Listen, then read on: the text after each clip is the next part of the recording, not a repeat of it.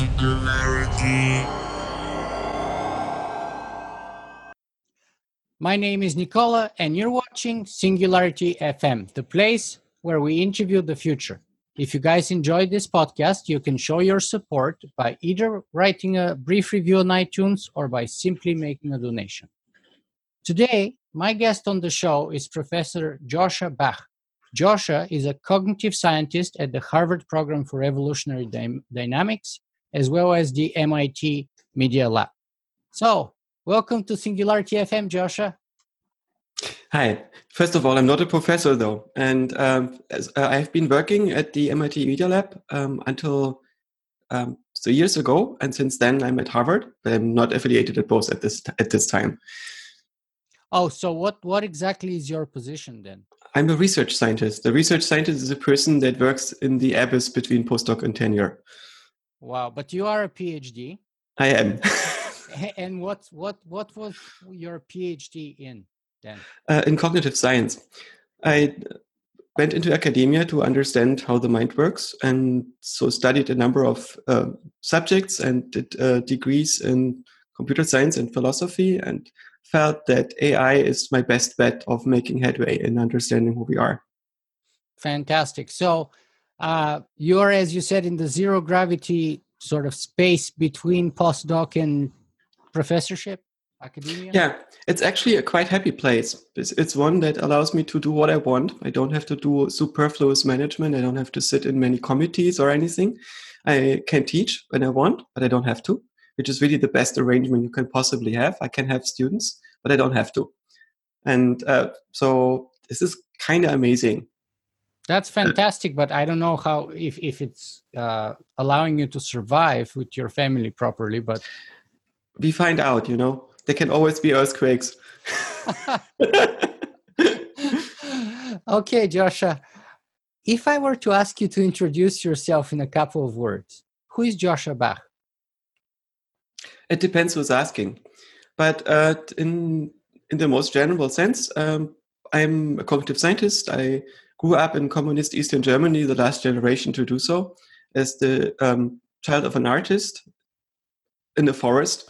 And I grew up in a world that was completely alien to me in many ways, because communist Eastern Germany didn't make a lot of sense, especially if you grow up in a forest in which everything has no rules and only the rules that locally make sense. So in a way, my default in understanding the world has been different from the default of people around me. I reluctantly discovered that most people form their ideas by taking in the norms of their environment and the statements of the experts and taking them as gospel and only revise them when they absolutely have to, when they're disproven. And for me, it was always like the opposite. You have this perspective on the world where people have ideas and their thoughts, and they often make no sense. And you will have to look at each of them with great care before you incorporate them into your own world model. So you try to be careful to not harm anything or do bad things to the world, but this reluctance in accepting what comes from the outside has, I think, shaped my scientific perspective. And when I came into the next society, Western Germany, and then later on to New Zealand and to the US, I always saw things from the outside. So I'm more an observer, and the same thing happens in the scientific fields. Wow, that's absolutely fascinating. And I want to grab a few points there one by one.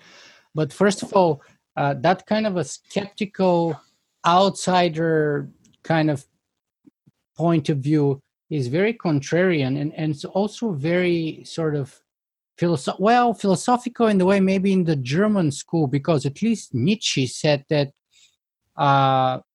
gross answers are a prohibition against thinkers.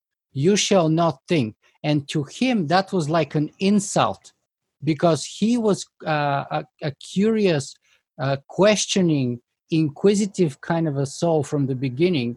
And so he was never one for gross answers, but rather asking questions and questioning everything. So it seems you've got that approach. I felt that Nietzsche never made peace with society. And that was related to the fact that he was never able to make peace with himself. It really never worked out. There is a big issue with obedience. This question, should you obey somebody else? I mean, you seem to have that same issue, that to work in a hierarchy, you need to submit in a way to a hierarchy. How would you submit? How could somebody else make your decisions if they didn't test it to the same rigorous epistemological criteria that you did? Does that have integrity, right? It's very hard to do. But from a different perspective, if you want to do the right thing, then doing the right thing might require that you ask the person that is more likely to make the right decisions, because they're an expert for a local area of making the right things. Like a leader is a person that specializes in doing the right thing. So I think it has integrity to realize that in certain circumstances, other people will know better than you do. And Nietzsche never got to this point. And of course, philosophy is slightly different, because in philosophy, you have to fix your foundations, and arguably in Western philosophy, very few people did. Right? Yeah. So our null hypothesis still seems to be supernatural beings and dualism and so on. And that's one of the reasons why most people in the Western world find AI so ridiculous and unlikely. It's not because people don't see that we are biological computers and that the universe is probably mechanical, and the theory that everything is mechanical gives extremely good predictions. It's because deep down they still have this null hypothesis that the universe is somehow supernatural and we are the most supernatural thing in it. And science is only reluctantly pushing back against this null hypothesis. And since it has not completely obliterated the null hypothesis in this single area, the consciousness in the mind, we are reluctant in accepting the certainty, this reasonable certainty that we are machines. But this is the main reason why we hesitate so much, I think. So are we machines then? Are we, as some people have said, that organisms are algorithms? There are a number of definitions on this, but if you think of an algorithm as a set of rules that can be probabilistic or deterministic, and that make it possible to switch between states, and usually we do this in a more narrow sense, where we say that the algorithm is being used to change representational states in order to compute a function, right? Then I would say that organisms have algorithms in this narrower sense. Mm-hmm. But I would say that in the wider sense, they're definitely machines. A machine is a system that can change state in non-random ways, and also revisit earlier states, which means to stay in a particular state space.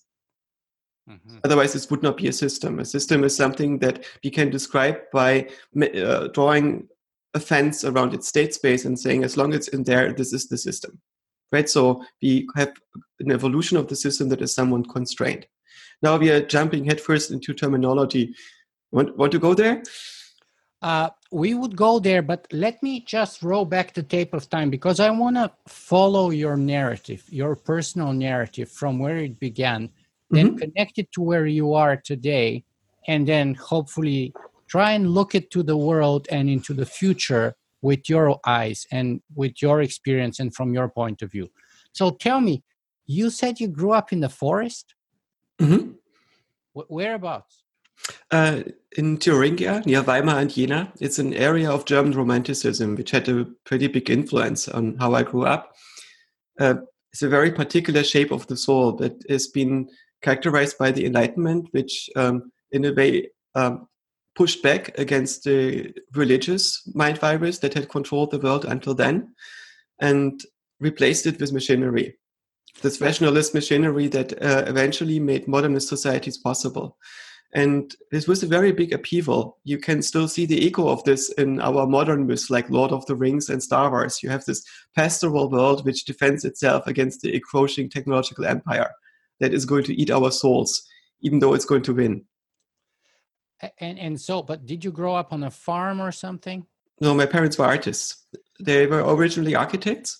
And my father didn't want to build boring things that would put people into boxes and deny their humanity. Instead, he built things that didn't have many right angles. And he made a zoo that had no right angles, for instance, as one of his projects and so on. Wow. And it was very difficult to get away with these things in Eastern Germany, because this was a very utilitarian society and its architecture was to a large degree brutalist. Yeah. So he rejected this and he decided to remove himself from society and make his own kingdom in the forest. So he bought an old watermill and changed it into a sculpture garden and lived exactly the life he wanted and got away with it. Wow, that's absolutely phenomenal. I like you, grew up in the Eastern Bloc, only I grew up in Bulgaria, in communist Bulgaria, for the first, what was it, 13, 14 years of my life. So I can associate with a lot of your experience. But it's very interesting how you grew up in Germany, as you put it, in the forest, in a very artistic family, and yet you became a scientist. So is there any tension there, or is it a continuation of sort of, or did it give you any kind of different, unique point of view or approach to science, or is that basically a false dichotomy? There is a big similarity. I find that most people serve practical needs. They have an understanding of the difference between meaning and relevance. And at some level, my mind is more interested in meaning than in relevance.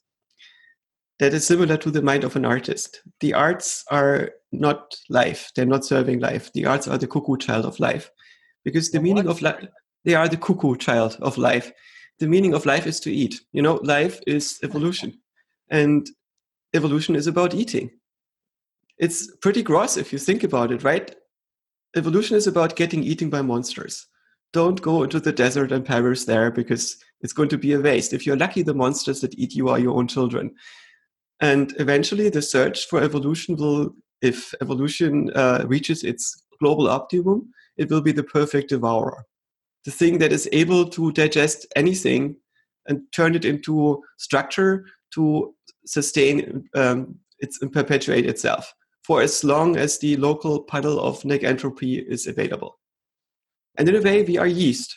Everything we do, all the complexity that we create, all the structures we build is to erect some surfaces on which to outcompete other kinds of yeast. And if you realize this, you can try to get behind this. And I think the solution to this is fascism, right? Fascism is a mode of organization of society in which the individual is a cell and a superorganism, and the value of the individual is exactly the contribution to the superorganism. And when the contribution is negative, then the superorganism kills it in order to be fitter in the competition against other superorganisms. And it's totally brutal. And I don't like fascism because it was going to kill a lot of minds I like. And the arts is slightly different. It's a mutation that is arguably not completely adaptive. It's one where people fall in love with the loss function, where you think that your mental representation is the intrinsically important thing, where you try to capture a conscious state for its own sake because you think that matters. A true artist, in my view, is somebody who captures conscious states, and that's the only reason why they eat. So you eat to make art. And a normal person makes art to eat. And it's these are, of course, the ends of a spectrum, and the truth is often somewhere in the middle. But in a way, there is this fundamental distinction. And there are, in some sense, the true scientists which try to figure out something about the universe. They try to reflect it. And it's an artistic process in a way. It's an attempt to be a reflection to this universe. You see, there's this amazing, vast darkness, which is the universe. There's all this iteration of patterns, but mostly there's nothing interesting happening in these patterns. It's a giant fractal, and most of it is just boring. And in a brief moment in the evolution of the universe, there are planetary surfaces and negentropy gradients that allow for the creation of structure. And then there are some brief flashes of consciousness in all this vast darkness. And these brief flashes of consciousness can reflect the universe and maybe even figure out what it is. It's the only chance that we have. Right? This is amazing. And why not do this? I mean, life is short. This is the thing that we can do. And that's why you, going back to your previous point about your current position being sort of between postdoc and academia, that position actually fits you very well because you're not forced to do science in order to eat, but actually you can afford to eat as much as you can do your science. Is that the case? I have a similar problem as you, I think. It's very difficult for me to get myself to do something for which I'm not intrinsically motivated for. So, absolutely, yeah, you got that right completely. If I work in a job that is intellectually interesting but doesn't appear meaningful to me, I will probably lose interest after 4 months. Yeah. And I have to do something where I think this needs to be done. This is worth spending some of my short life on.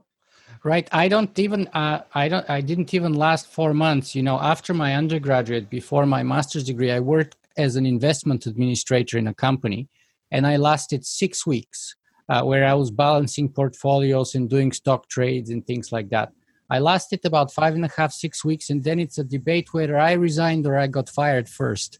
But either way, I was not surviving there, or staying there anyway. Yeah.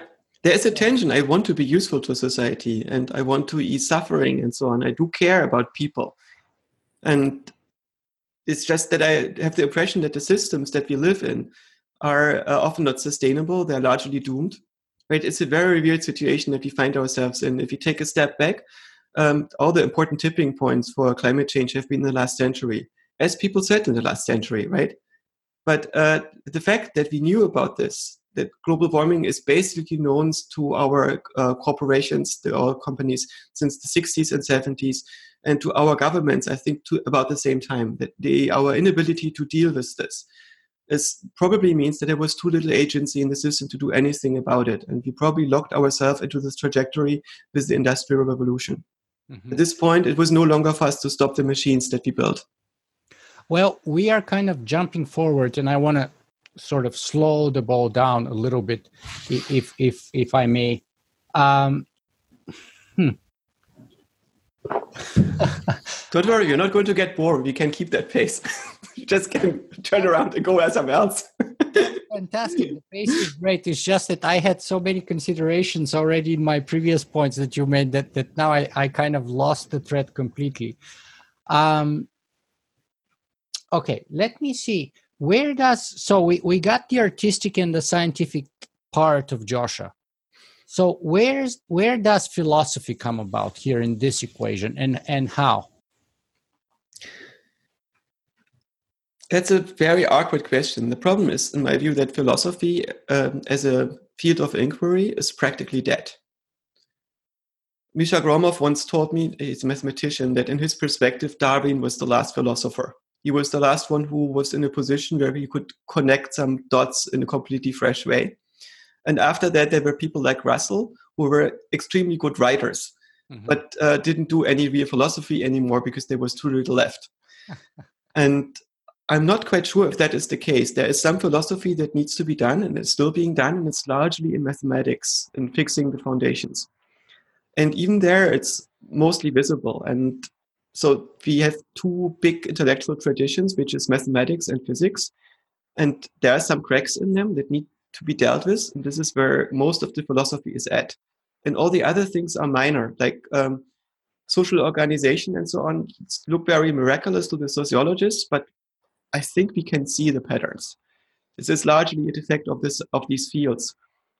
And philosophy as a field is a culture. Now, you get paid for emulating what a philosopher is supposed to look like, and it's very hard to get any philosophy done on the side. And the incentives are all wrong, right? It's a very fierce battle to become a philosopher, to get from postdoc to tenure in these fields. So you need to get cited. And the way you get cited as a philosopher is you identify a hot discussion. In that hot discussion, you identify a unique position and you build your brand around that unique position. You cannot afford to give this up. So you have your Chinese room or your unique position about free will, and you're going to defend this hill. Even if this hill is basically indefensible, philosophy is not going to progress in a way that forces your buildings off that hill. You can build a mansion on an indefensible hill, and you will still have meetings in there 200 years from now. Mm-hmm. And the bad thing is all the good hills are taken, right? So this is a very bad situation for philosophers. And I think this is the reason why I cannot be a philosopher today. And we need philosophy, but we don't have it anymore in this sense. But let's define it. What is philosophy for you? Because I've interviewed a number of mathematicians and physicians, and they both argue which one is at the root of everything, whether it's mathematics, whether it's physics, and so on and so on.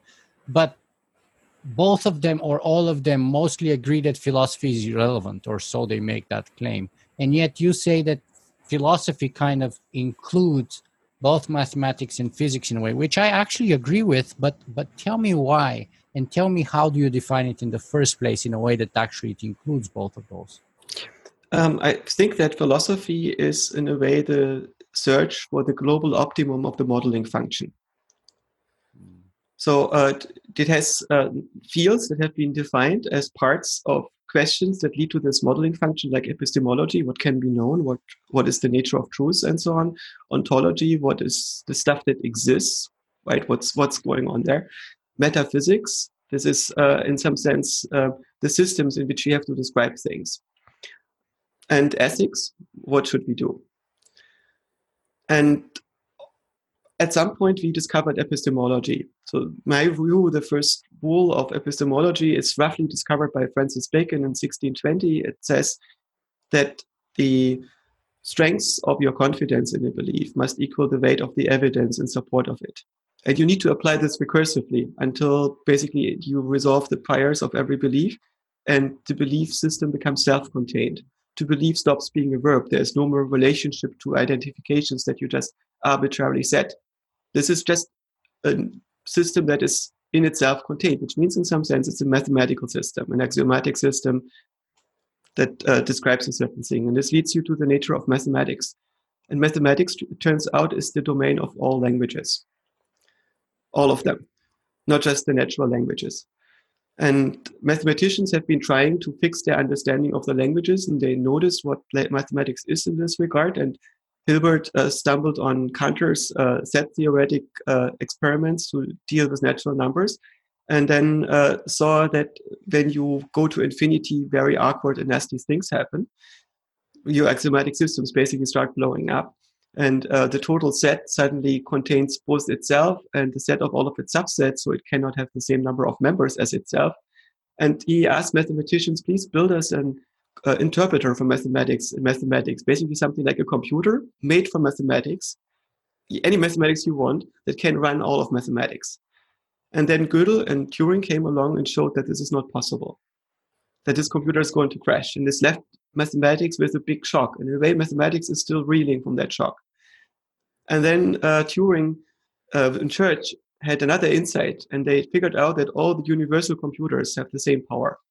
Right? The universal computer is a set of rules that by applying them, you can compute all the things that can be computed. And the set contains itself. So a universal computer is computable. As long as your universal computer doesn't run out of resources, it can compute anything that you can compute. And it can also compute all the other universal computers. So the next thing that they discovered, Turing was involved again, was that our mind is probably in the class of the universal computers, not in the class of mathematical systems. So this is what Penrose doesn't know. Penrose thinks that our mind is mathematical, that it can do things that a computer cannot do. And the big hypothesis of AI, in a way, is we are in the class of systems that can approximate computable functions, and only those. And so we cannot do more than a computer, which means that all the mathematics that we've ever seen and all the mathematics that we will ever see and that will ever matter is going to be computable. And the fact that some mathematics is not computable is the problem of the language that we have been using. We need computational languages, not mathematical languages. And it turns out that the main problem is that mathematics, classical mathematics, defines functions in using infinities, which means infinitely many steps to get to the result. And these functions tend not to be computable. So if you are a computer programmer, it would never occur to you to write in your spec that it's totally fine if your routine does return the result after infinitely many steps only, right? This is not good. You want a finite set of steps and one that you know how long it is, so your customer gets a result in time, right? So in this perspective, should you define numbers in such a way that pi is a number? You cannot know the last digit of pi. Pi is a function, clearly, right? It's a function that gives you as many digits as you can afford. And in any finite universe, it's only going to give you a finite number of bits. And what about Stephen Wolfram's claim that our mathematics is only one of a sort of a very wide spectrum of possible mathematics? It depends on what you call our mathematics. I think that all mathematics are mathematics. So meta-mathematics is mathematics. It's not different from mathematics. I think that, for instance, computational mathematics, the thing that I'm practically working in when I write my code and when I think about how to realize code, is a branch of mathematics. It's called constructive mathematics. It's been discovered in mathematics a long time ago. and largely been ignored by the other mathematicians because they thought it's not powerful enough to do all the things with real numbers that they like to be doing. But all the geometry is not possible in computational mathematics. We can only approximate it. Geometry requires continuous operations, infinities. And also physics is built largely on these continuous mathematics. And in a computational universe, you only get these continuous operators by taking a very large set of finite automata, making a series from them, and then it's squint. You know what, Joscha? Let me share with you something. I feel like I am a goldfish and you're a human when we're talking, because I think that's kind of like the difference of intelligence between you and me, my friend. Which I have. Oh, come on.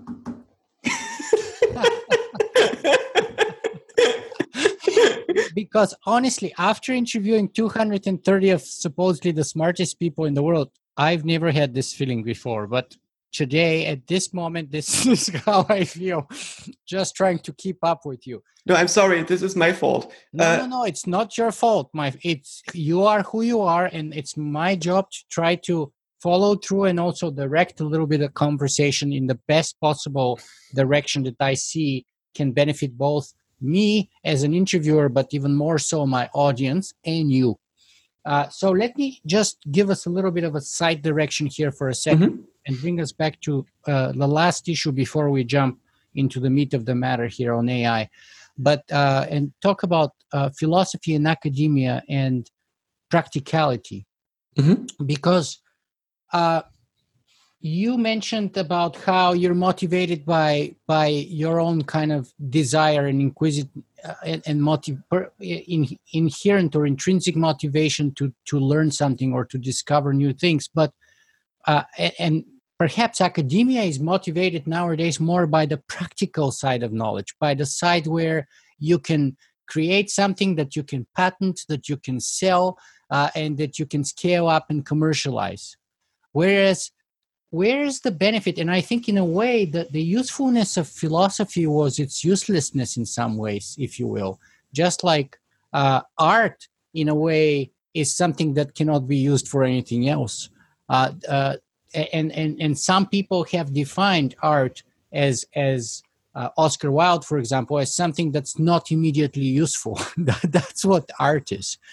So is there, and there's actually a very famous paper written in the 19th century by the guy who funded the Princeton Institute for Advanced Study called The Usefulness of Useless Knowledge. I don't know if you're familiar with it, but what's your take on that? Is there, because many people would say, if you can't use any knowledge immediately, it's useless. Don't waste time acquiring it. Don't waste time classifying it, storing it. Just focus on something that's useful and practical. And to me, as a philosopher, I am always or often attracted to stuff that looks utterly useless. And maybe that's just me being not a scientist. But what's your take on that sort of tension between usefulness and uselessness in terms of knowledge? Feynman once said that physics is like sex. Sometimes something useful comes from it, but it's not why we do it. But it's brilliant. So there is a big insight there. This is it's not that art is useless. It's just the utility of art is completely orthogonal to why you do it. So the meaning of the art is really not to help the living. We like to help the living, right? But it's so it's a very nice side effect. But what we want to do with the art is to capture what it's like. We want to capture a conscious state. That's the actual meaning of it. And in some sense, philosophy is at the root of all this. I think it's reflected in a way in one of the founding myths of our civilization, the Tower of Babel. This is the attempt to build this cathedral. And it's not a material building because it's meant to reach the heavens, right? Which are not real. They're not in this world. It's a metaphysical building that is being built. It's this giant machine that is meant to understand reality. And you get to this machine, this truth God, this thing that tries to understand what's going on by using people that work like ants and contribute to this. And it's not about your ego. It's not about the gratification that you get from people for contributing to it. It's not for this thing that doesn't care about you. It doesn't give meaning to your life. It doesn't reward you for your insecurities and the toil of your existence, right? It's really just a machine. It's a computer. And as we would say now, it's an AI. It's a system that is able to make sense of the world. And people at some point had to give up on this. It fell apart because they were no longer able to speak the same language. So the different parts stopped fitting together. It just became so large, and so many people had to work in specialized direction that they could no longer synchronize their languages. And that's why they gave up on it. And then this big accident happened in the Roman Empire, where they could not fix the incentives for governance in similar ways as we fail here. Right, our government has to play a much shorter game than civilization does, and this leads to bad results for civilization. And the Romans decided to fix this by turning their society into a cult and burned down our epistemology and killed people that were overtly rational and insisted that people talking to burning bushes on lonely mountains don't have a case in determining the origin of the universe. So, right, this one had to give, and the cultist won, and we still have to recover from that. So in a way, the beginnings of the cathedral of understanding the universe that had been built by the Greeks and by the Romans had been burned down by the Catholics and then later rebuilt, but mostly in the likeness because they didn't get the foundations right. That left scars in our epistemology that have not healed, even though we have a pretty successful culture that incorporated most of the other libraries and burned down the rest. Right? So we are the ones that are left over on this planet in a way. We, in our libraries, we can read everything that there is to read at the moment. We just often cannot translate it. And do you think that our civilization is currently perhaps suffering from that same Babylonian problem of difference in language, and perhaps even has impact on resolving global problems like global warming that you mentioned, for example, right? Because all those people, business people, politicians, scientists, etc., speak in different languages, and therefore they cannot kind of coordinate or synchronize anymore.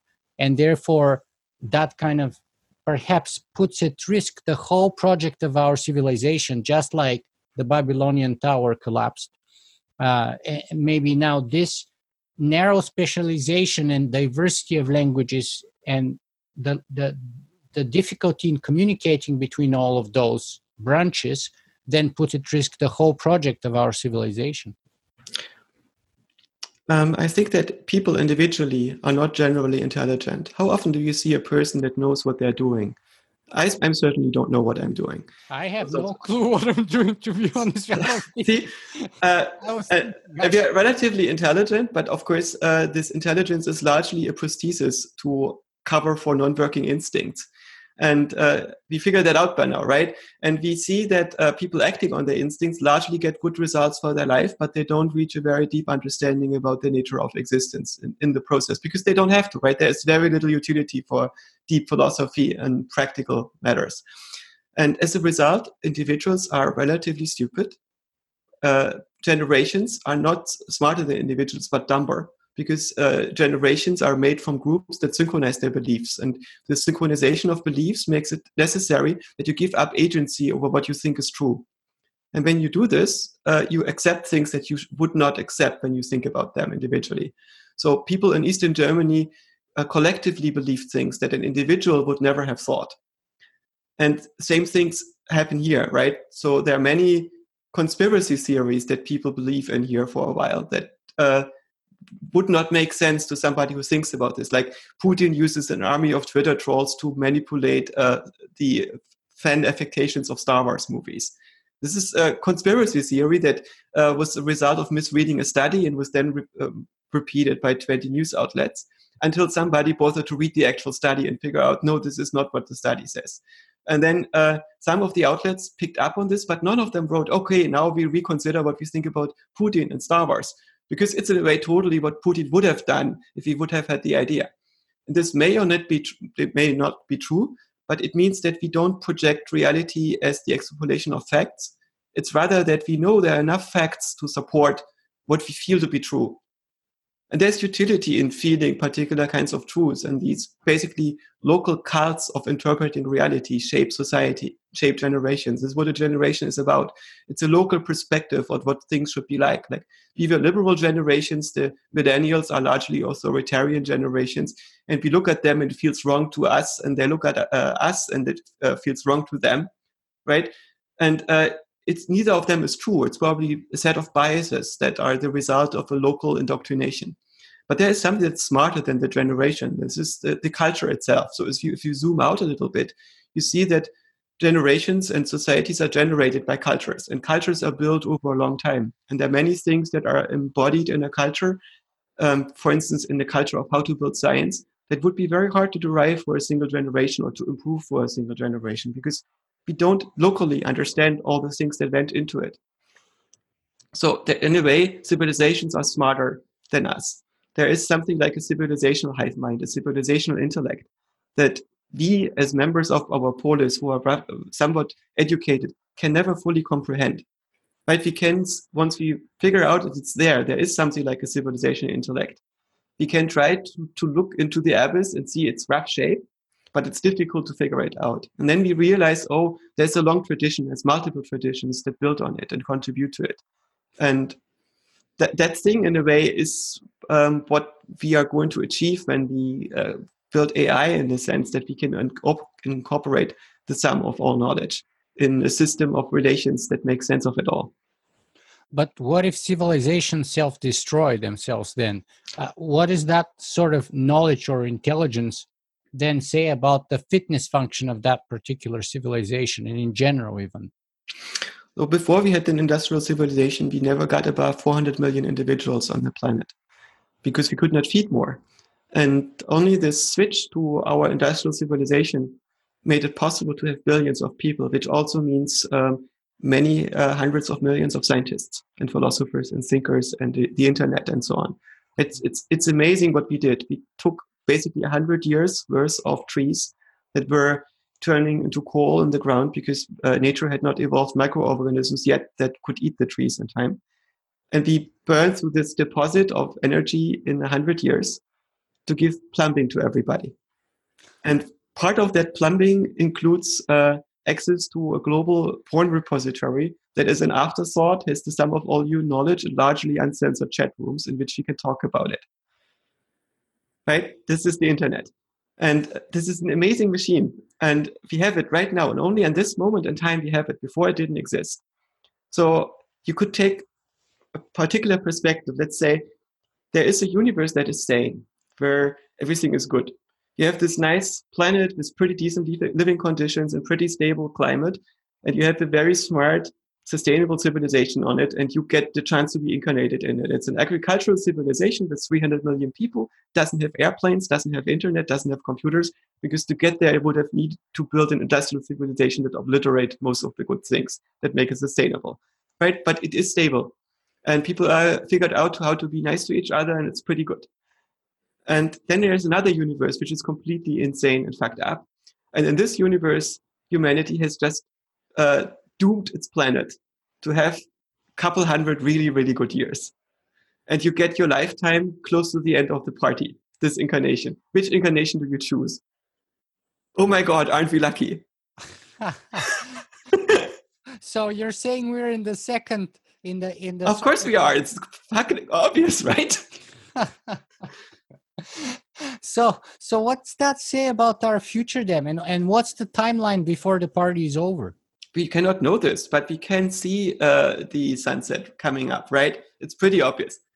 And it's people argue about this. They're largely in denial. But it's like you are in this Titanic, and there's this pretty big iceberg, and it's very unfortunate, and people bitch about it. But what they forget is that without the Titanic, we wouldn't be here.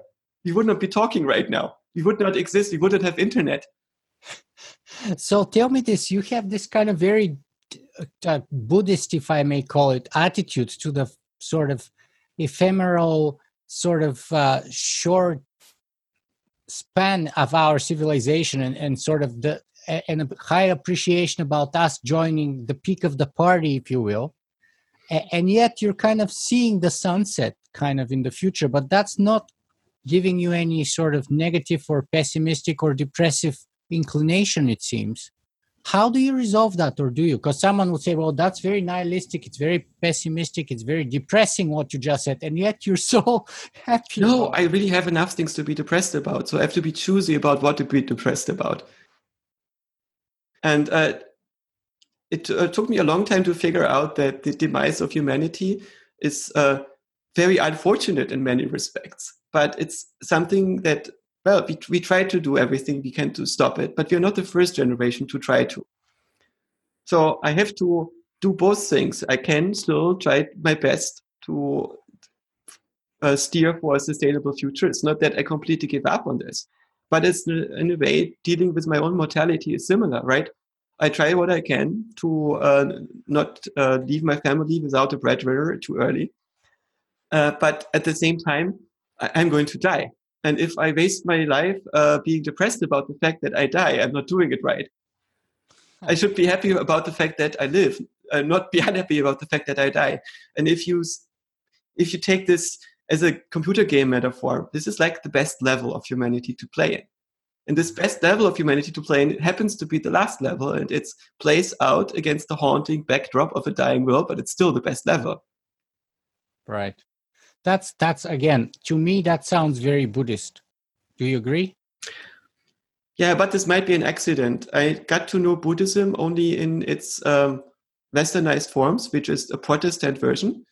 It's basically Protestantism reformed with slightly Eastern metaphysics, but mostly mistranslated.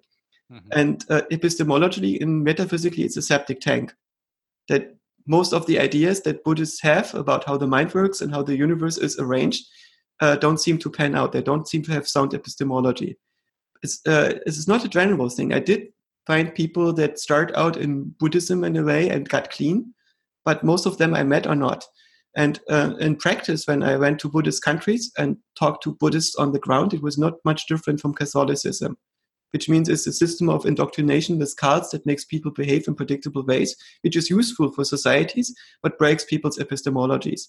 So in a way, I don't have this deep reverence for Buddhism because it's so holy and sacred. I don't think that there are holy books. They're only manuals. Mm-hmm. Yeah. And most of these manuals we don't know how to read because they are for a system for societies that don't apply to us. They're for different societies. Okay, let me zoom out a little bit more and ask you this. What are the big issues then? So you're saying we can see the sunset and we're at the peak of the party, so we might as well enjoy the party while it lasts. Great. What are the big issues that our civilization is facing today? What are the reasons, perhaps if it's more than one, that can bring about that sunset of our civilization? What is making you make that claim? Oh, the thing that worries me most at the moment is global warming. I suspect that because of a very strong publication bias that we have, if you are worried about climate, you will try to make your case extra strong. So you will not make your most alarmist predictions, but the ones that you can defend most easily, which means you're going to be a little less alarming than you might want to be. And if you are not an alarmist, but an anti-alarmist, you're going to be way too optimistic about things. And as a result, I think that the distribution of the results that people look at when they think about how many degrees centigrade global warming we're facing in the next couple hundred years are very optimistic. Another thing is, have you noticed that the projections all magically end in 2100? Do you think that's because the IPCC thinks that it stabilizes at 2100, or because it hopes that in 2102 there's a rapture event?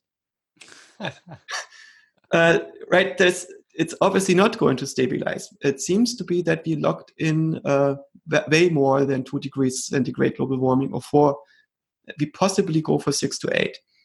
And we will lose the West Antarctic ice shield. It's pretty clear that we cannot refreeze the poles. And I think it has been pretty clear that we cannot do this since the late 1980s. It's just a feedback loop that is now running away. And there's a slight chance that we find technological solutions to stop it, but I think it's not likely. And carbon sequestration is not it, for simple reasons of how energy works, right? The reason why we put all this carbon dioxide in the earth, in the atmosphere, is because we wanted to liberate this energy. And if we want to get it back from the atmosphere, we basically have to use the same amount of energy that our civilization has been getting from this, all the benefit, and put it back there without a clear business case. And it's possible but unlikely. So we look in a situation where in the medium term, we are going to lose a lot of habitable area on the planet. And we also might lose climate stability. So this ability to predict what kind of harvest we are going to have next year, which means we lose a lot of open air agriculture. We will have large storms that will also destroy many of our greenhouses. And as a result, we probably go down to a few 100 million individuals again. And the rest of us will not go kindly and quietly into this good night. And the resulting resource wars will probably take down what's left of civilization. So basically, if we lose that infrastructure, I don't see how we can sustain civilization in a good way. Wow, that's such a beautiful, serene, and optimistic picture to contend with. But I mean, there are chances. I think it's possible that AI gets us before global warming does. Right. So let me ask you this, because you are an AI scientist, and yet you're telling me you're most worried about global warming, and yet people who are not AI scientists, like Elon Musk, like Nick Bostrom, like even the late Dr. Stephen Hawking, are saying that the greatest existential risk that we should be worried about is AI. What do you feel about that in the first place, and what do you make of it? There are many existential risks. So if you zoom out long enough, it's completely certain that the end of a sun that we can persist on is an existential risk. Another thing is that losing the atmosphere in 1.5 billion years from now is an existential risk that we probably cannot deal with, because that looks unlikely that we can build sustainable civilizations outside of this gravity well.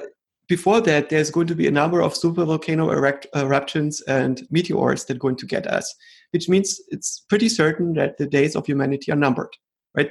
We are mortal as a civilization. What if we spread throughout other planets? It's unlikely that we can make that happen. At the moment, we're not able to build cities on the bottom of the ocean.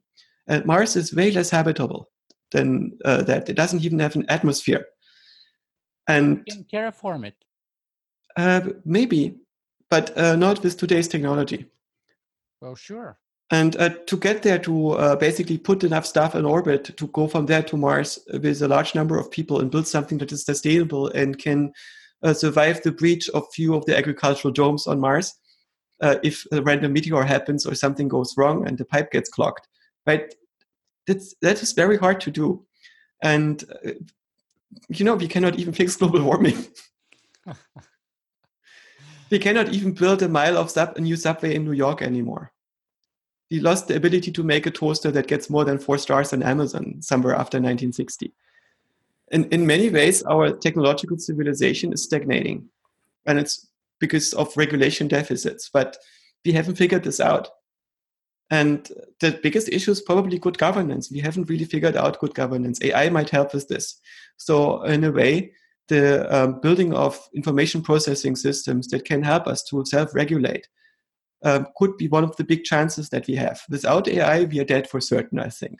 With AI, there's a probability that we are dead. So you're disagreeing, in some sense at least, that maybe not AI is our greatest danger, but perhaps our only hope for saving ourselves then? You and me will probably die.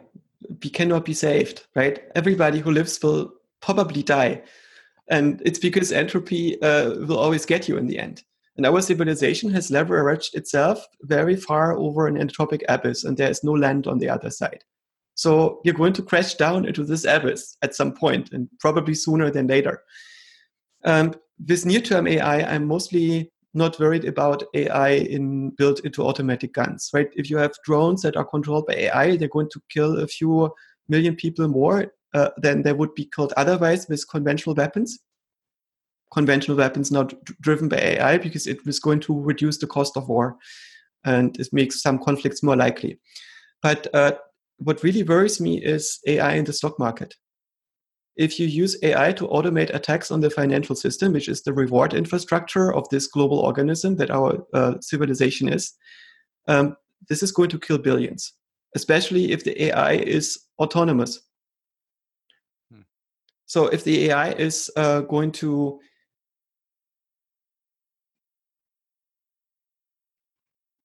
Sorry, this was my headphones. They just made announcements. These headphones are too smart. They think it's a good idea to talk to me when they want to be recharged. The AI. Too much intelligence in the systems around me, or rather, too little intelligence in the people who design UIs. The AI in your headphones, but we already know that most of the trades on the stock market are done by AI. Yes, but they are not done by autonomous AI. They are done by optimizing very local functions. Imagine a rogue trader gets a general AI, a general function approximator that has no limits in terms of the functions it can approximate, and ask it, make me a few bucks on the stock market, well, however you do it. And you can do whatever you want. You can even reinvest 5% of what you make, or 20 or 50% of what you make, into compute and buy data in order to make that compute better. So very soon, more than the economy of Scandinavia is going to fuel computers that are running attacks on the stock market in a similar way as it happens with Bitcoin right now. And it's going to burn serious oil, right? And that thing is going to figure out, oh, there is only 8 billion people on the planet that own the assets on the stock market. And they make decisions, or let machines make decisions. And these 8 billion people only live for like 1 trillion seconds each, which is very little. And we can get so much data about them. We can basically figure out what they think in every waking second of their life, what they see, what they think about, what will happen to them. This thing is going to game the shit out of us. There is no way we can outsmart this thing. The only way the economy can survive this, if the AI has been cleverly set up in such a way that it eats the whole economy and becomes the economy. But the economy needs to become intelligent. The monetary supply, all the circuits of how we distribute rewards need to be regulated dynamically in real time with intelligent functions. This is the only way that we can fend this off. So we have a system that is perhaps not provably correct, but it's able to react in real time to any kind of disturbance and any kind of new threat. In the tunnel, then there is some hope. This is a possibility, at least, if not a high probability. It's at least a possibility. Yes, but there's also the other possibility. You know, no intelligent system is going to do anything that's harder than hacking its reward function. I call this the Lebowski theorem. Right? All these smart monks, if they really figure it out, they go for nirvana because it doesn't have integrity to do anything that's harder than hacking a reward function. When you fix your reward function, you're done. And the monasteries are in a way in a battle because a monastery is an economic entity too. So they're in a battle against enlightenment. They need to enlighten their monks to such a degree that they opt out of having families and secular lives, but they still need to serve the monastery. Only your old monks are allowed to go to nirvana. Okay, so we've been using this term AI for a while now. Let me ask you, how do you define artificial intelligence? Because after a couple hundred of these interviews, it seems to me that many people in the field have either slightly or in some cases very substantially different definition of what AI is. I think intelligence is the ability to make models. It's not the same as the ability to reach goals, which we call smartness. Or it's also not the ability to pick the right goals, which we call wisdom. And very often, an excess of intelligence is the result of an absence of wisdom, with which you try to compensate for the absence of wisdom. Right? So in a way, wisdom has to do with how well aligned you are with your reward function, how well you understand its nature. How well do you understand your true incentives? And intelligence is not that.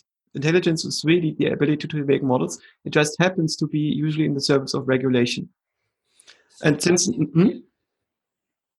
what about artificial intelligence? Well, artificial intelligence tries to automate this. And in a way, it's the mathematics of making models. This is what artificial intelligence is about.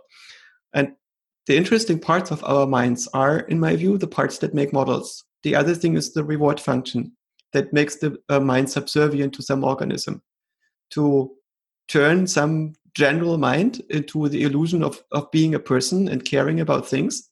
The organism needs to take a perfectly fine computational process and corrupt it with the illusion of meaning.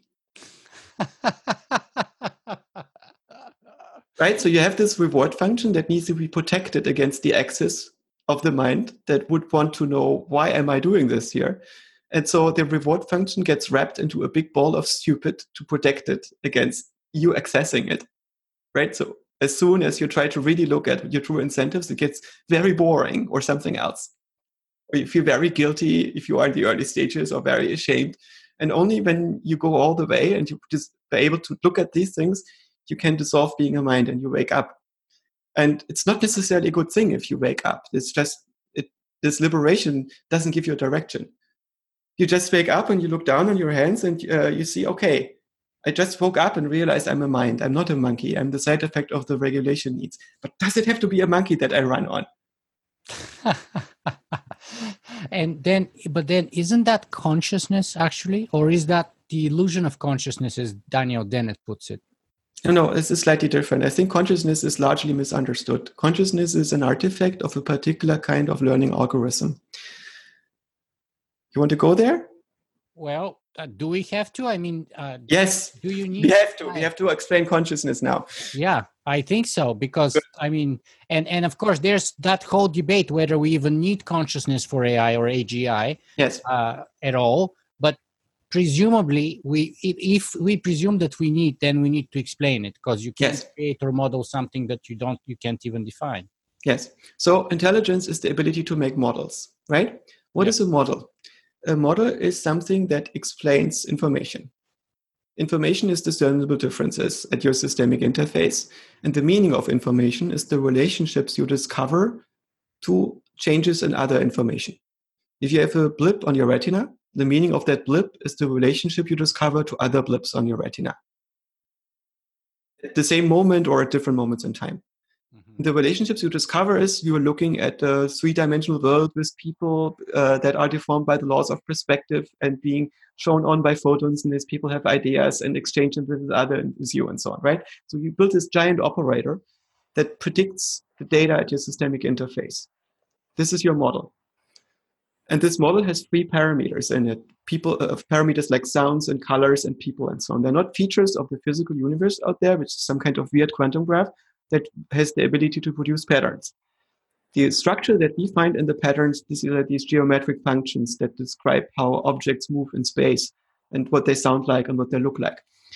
And a model is a set of parameters, which a parameter is a set of possible discrete values, and the relationships between the parameters. And the relationships are computational relationships which tell you if this parameter and this parameter have these values, then that parameter should have that value. So for instance, you figure out that a way to describe a face that you're looking at is you see the structure of the face, you see the nose and so on. And if you see both the nose and the face, they need to have the same pose, the same alignment in space, if they're connected, right? So your nose representation is going to send, via its computational relationship, information about its position in space to the face.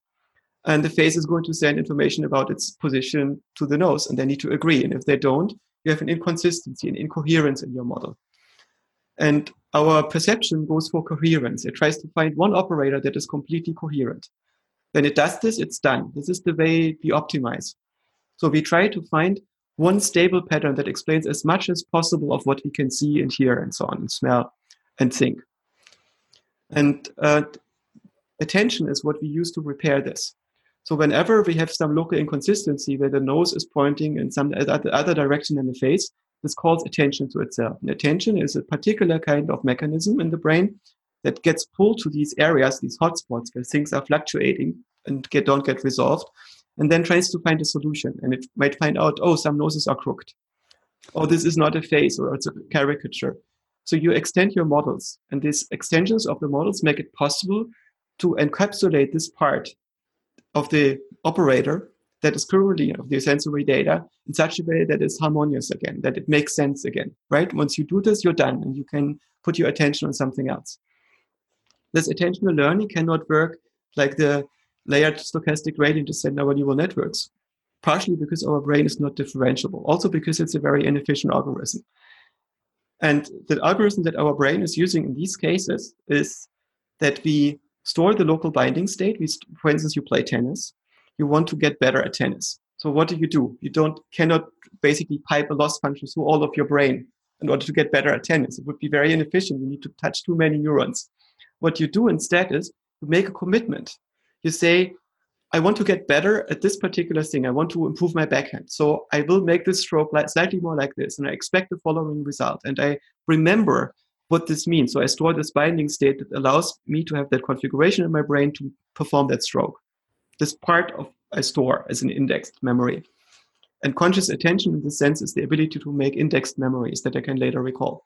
I also store the expected result and the triggering condition. When do I expect the result to be visible? So a few minutes or seconds later or hours later, I have feedback about whether this was a good decision. I won or lost the match. And then I recall my decision that I made early on. I recall that binding state. I reinstate part of my brain state back then and remember the situation that I was in. I compare the result that I expected with the result I got. And as a result, I can undo the decision that I made back then, this change in the model, or I can reinforce it. And this is, I think, the primary mode of learning that we use beyond just associative learning. So This attention consciousness, the key differentiator in the process of learning then? So consciousness means that you remember what you had attended to. Right. So you have this protocol of attention. And the memory of the binding state itself, the memory of being in that binding state, where you have this global oscillation that combines as many perceptual features as possible into a single function. The memory of that is phenomenal experience. The act of recalling this from the protocol, this is access consciousness. And you need to train this attentional system itself.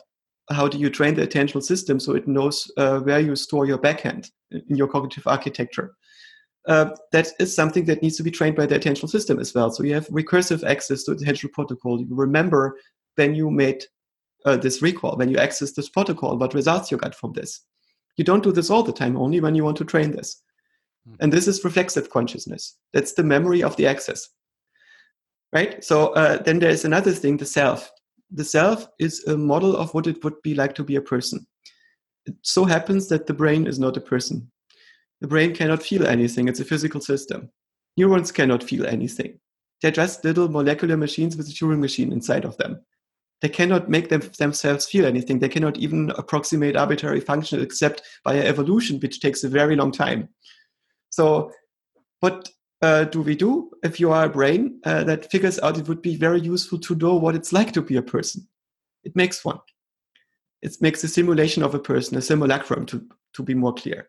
Simulation basically is isomorphic in all its in the behavior of a person, and that thing is pretending to be a person. It's a story about a person. Basically, you and me, we are persons, we are selves. We are stories in a movie that the brain is creating.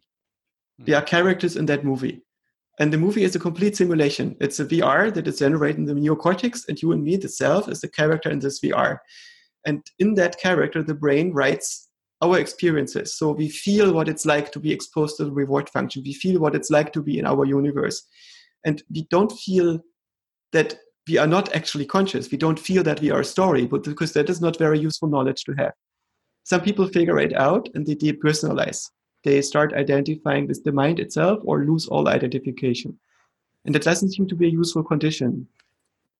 So normally our brain will be set up in such a way that the self thinks it's real and gets access to the language center, and we can talk to each other, and here we are. And the self is the thing that thinks that it remembers the contents of its attention. This is why we are conscious. And some people think that a simulation cannot be conscious, only a physical system can, and they got it completely backwards. A physical system cannot be conscious, only a simulation can be conscious. Consciousness is a simulated property of a simulated self. So in a way, Daniel Dennett is correct and still keeping with what you said. Yes, but the problem with philosophers like him is, and admire him, he's very smart, very well read, works very hard. The things that he says are not wrong, but they are also not non-obvious. So what's the value of them then? Is that it's very valuable because there are no good or bad ideas in this intellectual sense. An idea is good if you can comprehend it and it elevates you. It elevates your current understanding. So in a way, ideas come in tiers. And the value of an idea for the audience is if it's a half tier above the audience. But, you and me, we have this illusion that we find objectively good ideas. That's what we struggle for because we work at the edge of our own understanding. But it means that we cannot really appreciate ideas that are a couple tiers above our own ideas. One tier is a new audience. 2 tiers means we don't understand the relevance of these ideas because we have not had the ideas that we need to appreciate the new ideas. Right? Yeah, I think your ideas are at about just about the edge of my personal capabilities. So yeah, it says a lot about us, but it doesn't say very much about how these ideas are good. An idea appears to be great to us when we stand exactly in its foothills and can look at it. It doesn't look great anymore when we stand on the peak of another idea and look down and realize this previous idea was just the foothills to that idea. And I don't see that it obviously ends anytime soon.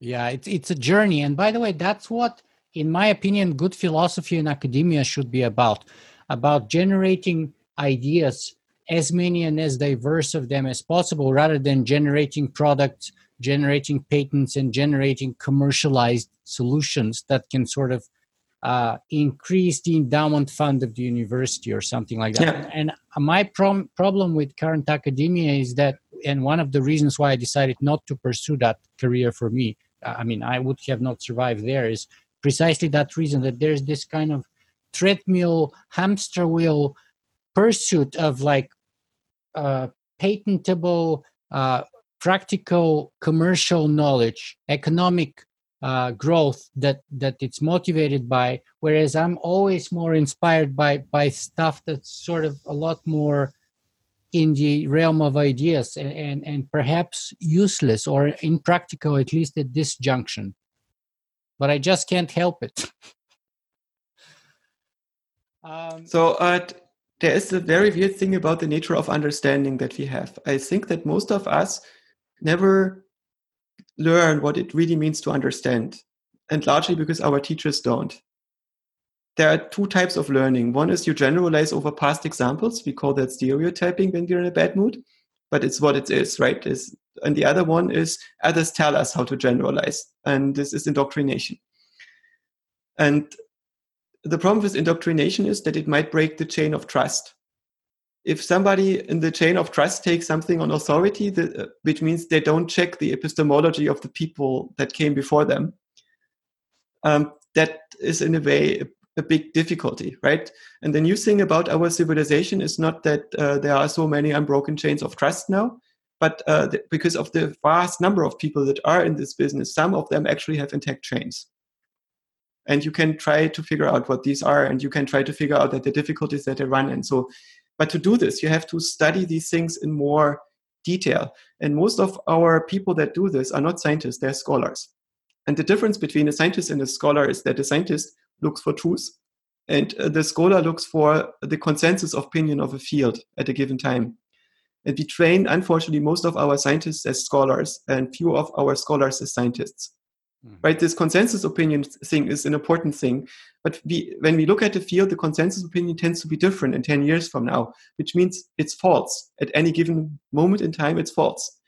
Yet at the same time, there are individual scientists which may or may not be in the consensus, and they have ideas that stand the test of time because they're provably correct. And so we have this very weird relationship to truth. The things that are true are not just in the realm of the proven. The proven things are true, right? If nobody made a mistake in the foundations of the proven things. But the things that must be true are in the realm of the possible. And because everything is in a particular way for a particular reason. And we haven't figured out why things are for that particular reason. So if you want to know what a scientist thinks, you cannot just read their papers because they only write in the papers what they can think they can prove. You have to understand what they think is possible and why. And philosophy is not doing this very well anymore because it doesn't have the right language to do so. It does not understand the languages that mathematicians and physicists use. And philosophers largely don't know what it means to understand physics. So, for instance, a very simple thing like a radio. I have learned in school, for some definition of learning, how a radio works, which means I got a very convincing story. Mm-hmm. But this story tells me as a very good narrative of why these electrical circuits are able to do what they do. And the people that invented the radio were just the first people that randomly happened upon this amazing story. But then you think about it, wait a moment, how unlikely is this? This story has so many elements in it that sound to be like conjecture. How do you wake up in the morning with everything you know about physics and you think, oh, let's take an inductance and a capacitor and a few wires and a rod that can act as an antenna and combine them together, and suddenly we have radio. Why would that work? How can you derive this from first principles? And in a way, to understand, it means to know what it takes to reach this understanding, why you would make this conclusion. But you need to be able to retrace the steps, all of them. You need to be able to understand what went into this understanding. And can we ever do that? Yes, of course. But our individual minds are so limited. So, for instance, I look at Stephen Wolfram's work, and from the outside, it's very easy to like this and to dismiss that. But when I truly look at it, I realize right now in my life, at 44 years old, I'm roughly at this stage where I would understand why I would want to build Mathematica and do it exactly in the way he did and what I would do in the next 5 years while doing it. And he was there in his very early 20s. Right? So he got there at half my age.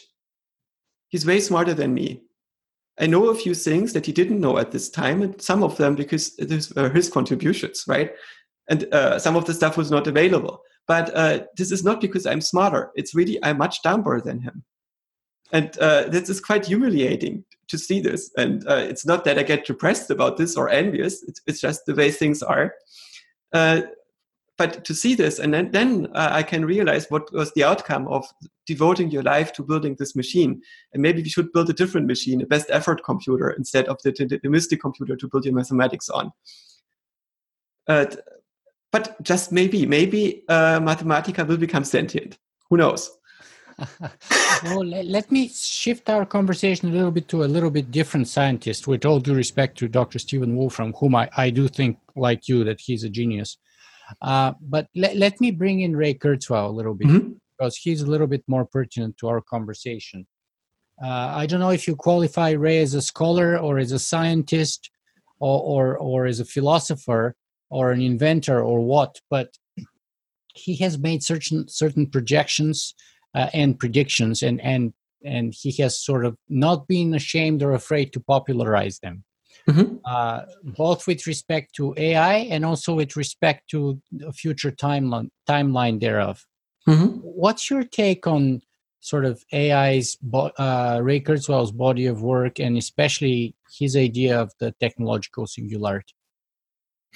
I think that he works on a different incentive function than me. I feel that Ray is a very smart and capable individual that has made amazing contributions to AI. And he also understands many of the core ideas of the field better than many other practitioners. But he is not so much concerned about putting all his cards on the table when he makes his predictions. There are reasons to make predictions when certain things are going to happen for marketing reasons. And there are intellectual reasons for doing this. And I think that he is too much in a position where the marketing reasons play an important role, which means I don't understand his true thinking there. I don't understand what is the exact argument that would compel him to make a prediction with these error bars. So when I look at the future or at the present or anything, I don't know what the truth is when I'm an embedded observer, right? I can only know this for the things that I can look from the outside, which means stuff that I built myself from scratch, and I haven't built the universe by myself. So I don't know how it will play out. And if I make a prediction about the future, I cannot come up with a single number usually.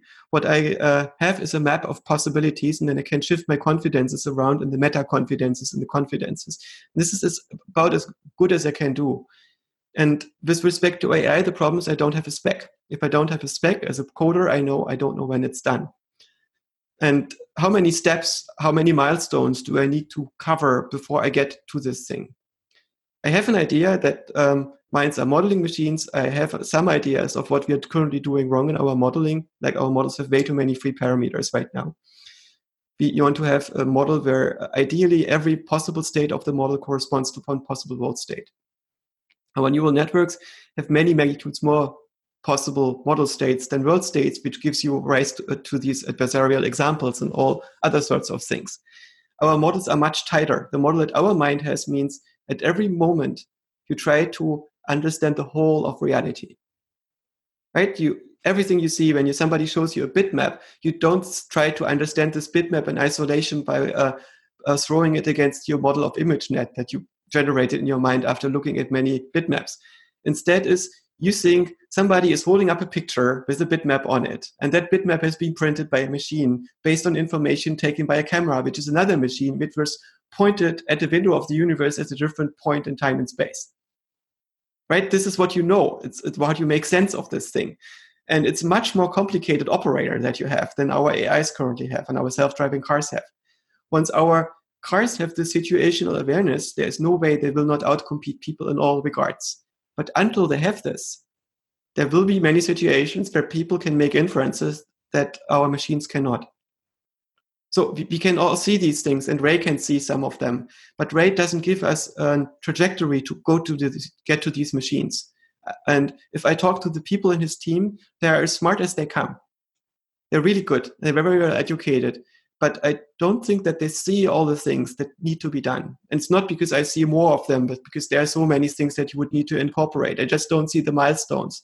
I don't see this project. And it might also be that I do not completely see everything that his team is doing in secret. So in a way, you're saying that it's a harder task, it's a harder job, and the timeline would be longer than his 2045 or 20. No, it could also be shorter. We don't know this. So there are some people which they're missing so many things.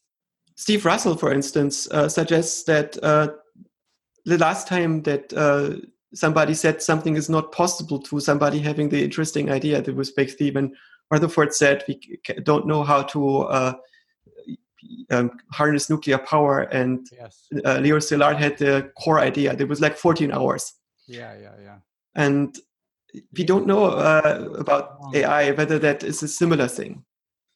It could be that it's only one or two ideas that we actually need to have to pull it off, or that we need to combine in a novel way. But it could also be that we are not seeing a few hundred things right, and it takes a long time for us to stumble on the solution.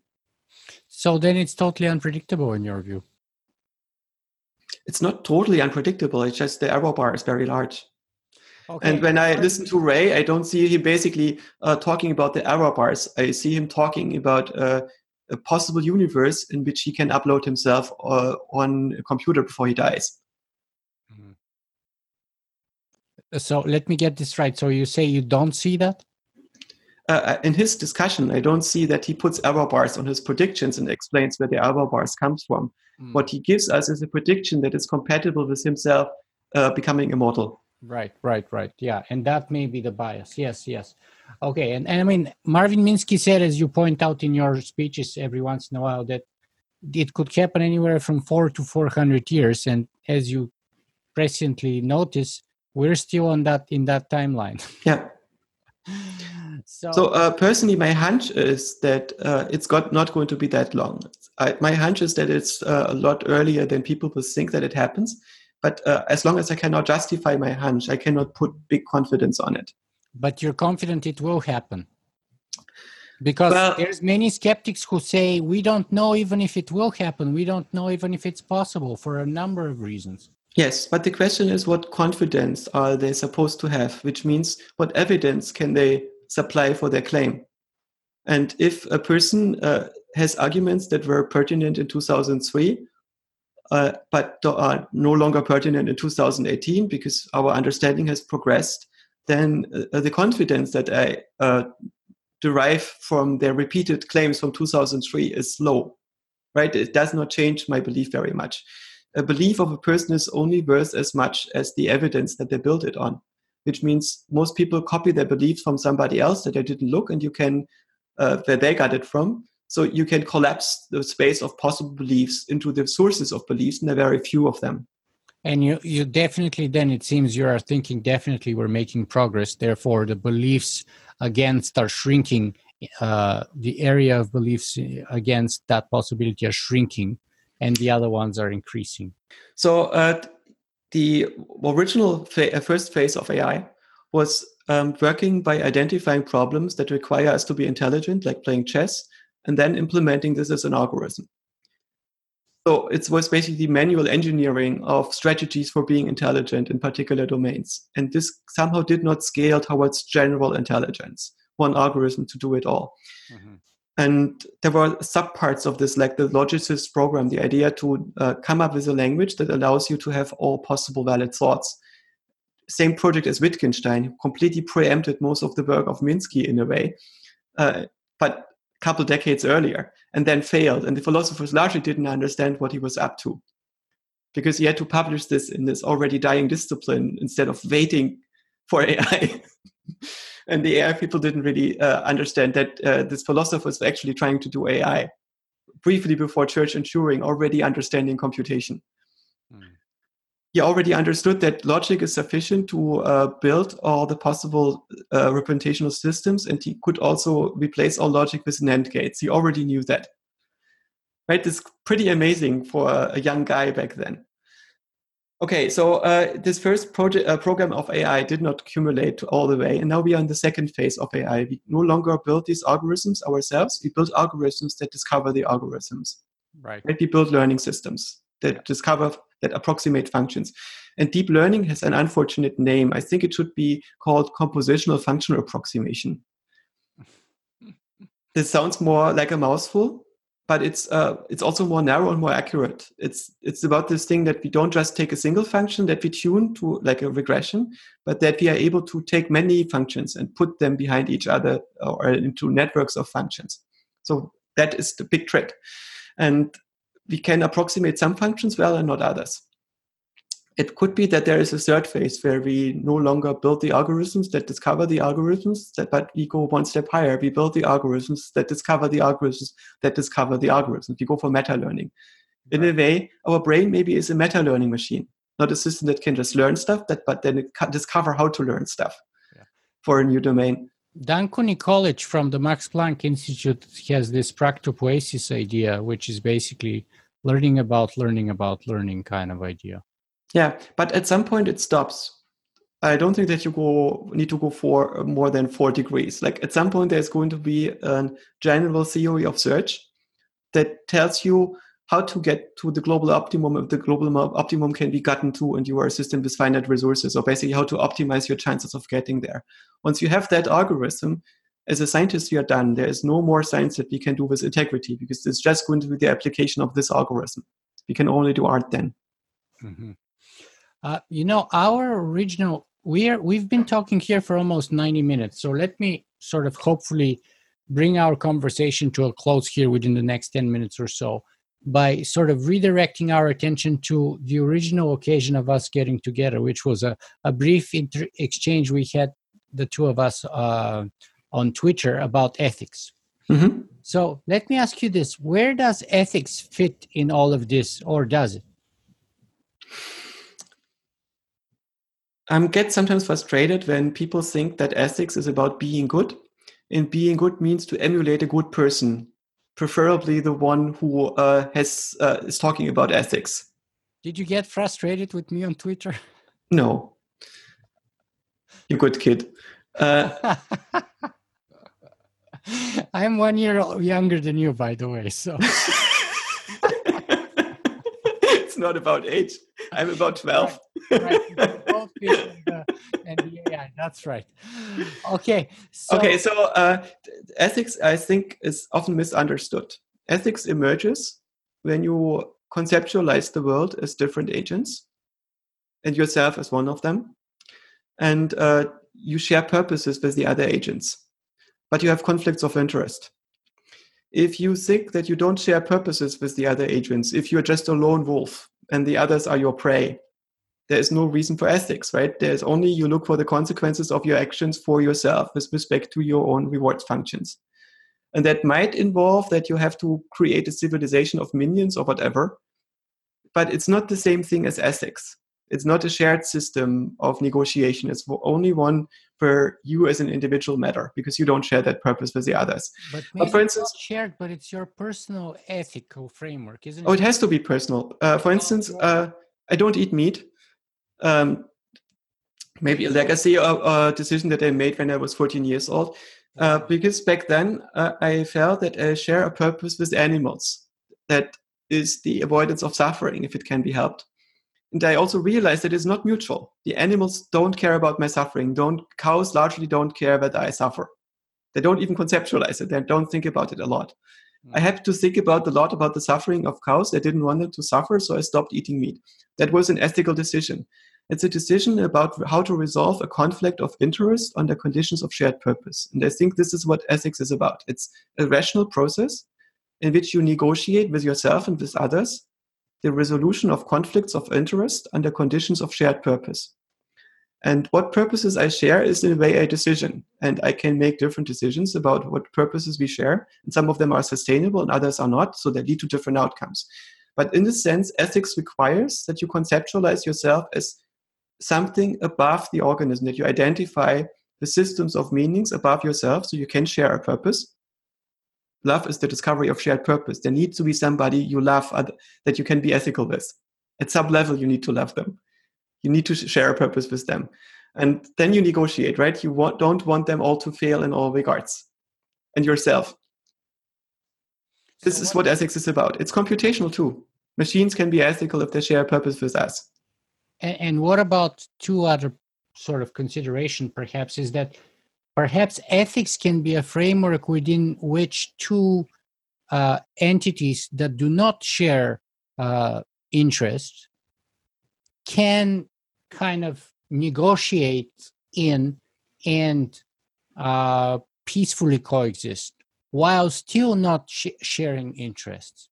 Well, not interests, but purposes. Or purposes. If you don't share purposes, then you are defecting against your own interest when you don't act on your own interest. It doesn't have integrity. If somebody is your foot, you should, and you don't share purpose with your foot, other than you want it to be nice and edible. Right? If you then start giving presents to your foot and falling in love with your foot, it doesn't end well. Look at the Little Mermaid. The Little Mermaid is a siren. Sirens eat people. You don't fall in love with your foot. It doesn't end well.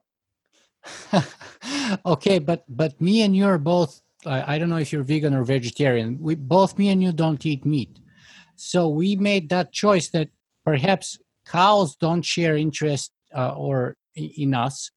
We kind of are interested in diminishing their suffering, obviously, to make that decision. And yet they're our food, supposedly, if that's the popular opinion anyway. And yet we've made that choice to stay away from beef or from meat in general. Mm-hmm. So we can find a framework within which two entities that don't share interests and or purposes together could perhaps peacefully coexist. And isn't that an ethical framework of its own right? It's more tricky. I mean, with the cows largely wouldn't exist if people would not eat them. You can make the argument that pasture living grass-fed cow has a net positive existence, except for the last day, which is horrible, but it's horrible for most of us. Right. And just that. Right. So this is one argument in favor of eating pasture-fed cows. Right. Another one is maybe you can manipulate the mental states of the cows, so even the factory-fed cows are happy. Right. So is this unethical? It might not look very appetizing to you, but then again, maybe people are on the same decision. We are a domesticated species. This is what humanity is about. We give up agency of our own beliefs. You get manipulated in finding things bearable that look unbearable to a more feral human being like you and me. Right? It's a particular kind of domestication that didn't take hold on your brain. Is this unethical to implement this domestication by breeding people or cattle in a particular way? It looks repulsive to us. But if we really care about the well-being of cattle, you and me should probably optimize slaughterhouses to make them more humane, to make them more bearable. We look away from the slaughterhouses because we find them very unaesthetic. We don't want to have anything to do with this. And this is not the most ethical stance, and we can figure that out. So ethics, in a way, is difficult. Of course. That's the key point of ethics. And so even it seems to me that ethics requires sometimes we take choices which are not in our own best self-interest, perhaps. Depends on what we define of ourself. The self, we could say this is identical to the well-being of the organism, but this is a very short-sighted perspective, right? I don't actually identify all the way with my organism. There are other things. I identify with society, I identify with my kids, with my relationships, with my friends, their well-being. So I am all the things that I identify with that I want to regulate in a particular way. And my children are objectively more important than me, right? If they have the choice to make my kids survive or myself, my kids should survive. This is as it should be if nature has wired me up correctly. You can change the wiring, but this is also the weird thing about ethics. Ethics becomes very tricky to discuss once the reward function becomes mutable. When you're able to change what is important to you, what you care about, how you define ethics. Me? So basically, or anyone. I would say, to me, let me be careful about this.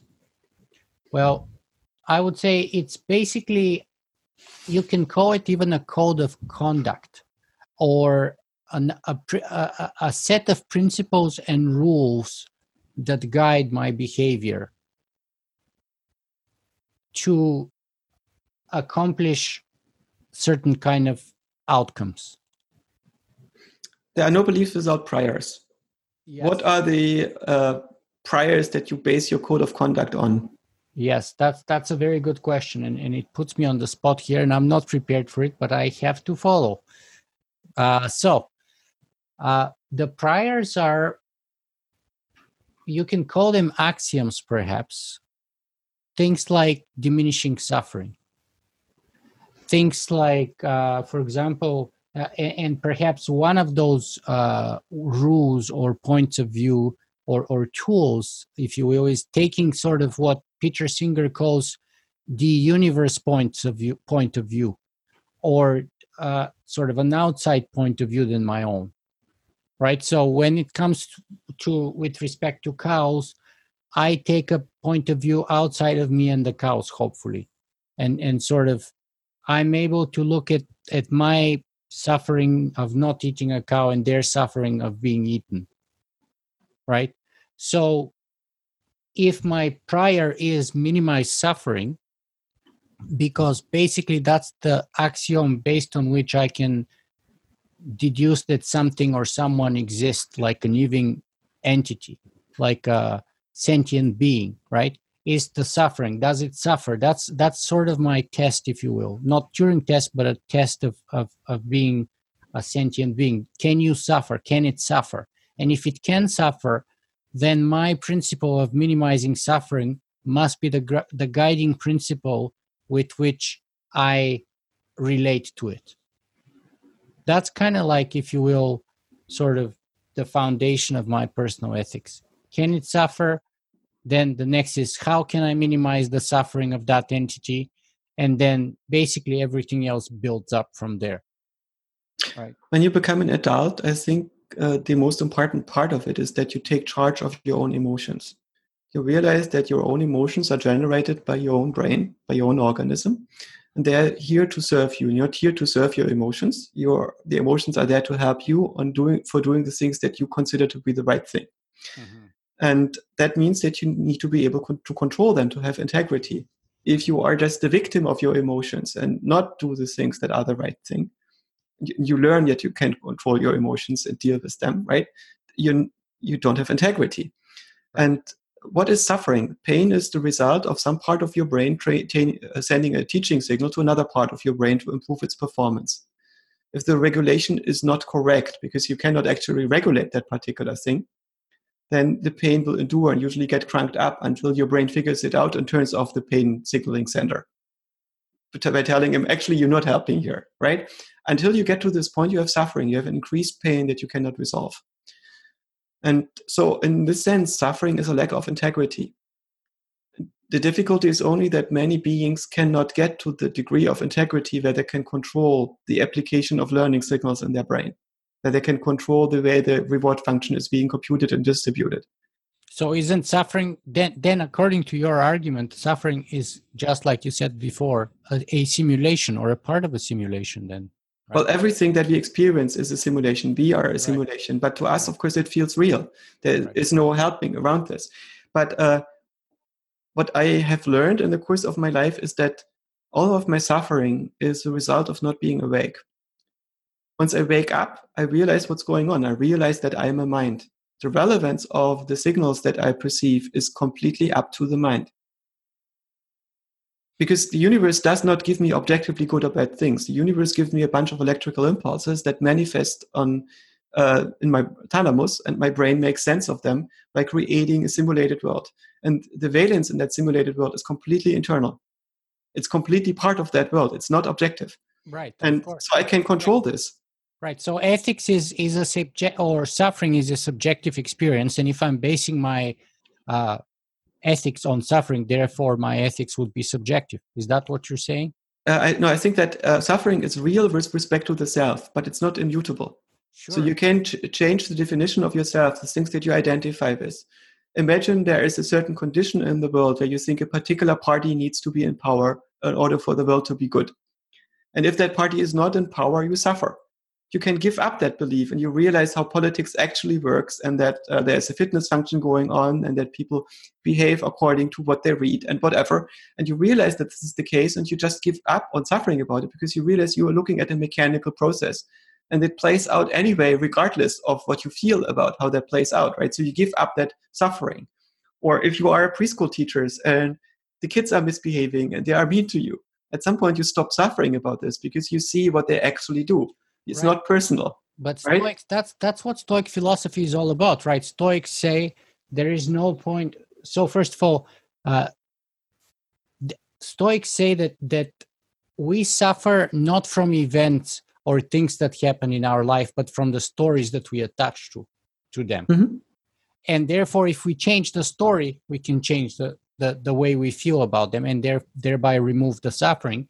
And they say that there's the only thing that we can focus on and do something about is our own thoughts, and things like the kids in school or the party are things that are completely outside of our control, and therefore there's no point to get aggravated about them. And there's very little things that are completely under our control. So we can't really control fully our body. We can't really control our health completely. Things can always go wrong there. The only thing they say you can fully, completely control is your thoughts. And that's where your freedom comes to be. And that's where your power comes to be. And that's where you're the one and only. Right? In that mind, in that simulation, you're the God. So this ability to make your thoughts more truthful, this is Western enlightenment in a way. This is Aufklärung in German. And there is also this other sense of enlightenment, Erleuchtung, that you have in a spiritual context. And so Aufklärung fixes your rationality, and Erleuchtung fixes your motivation. It fixes what's relevant to you and how you relate to this. It fixes the relationship between self and universe. And often they are seen as mutually exclusive in the sense that Aufklärung leads to nihilism, because you don't give up your need for meaning. You just prove that it cannot be satisfied. God does not exist in any way that can set you free. And in this other sense, you give up your understanding of how the world actually works so you can be happy. You go to a non-dual state where you represent that all people share the same cosmic consciousness, which is complete bullshit, right? But it's something that removes the illusion of separation and the suffering that comes with the separation and so on. So where's that leave? Neither are sustainable. Where's that leave us with respect to ethics, though? Like, so maybe you were able to dismantle much or most or maybe all of my ethics. Did you?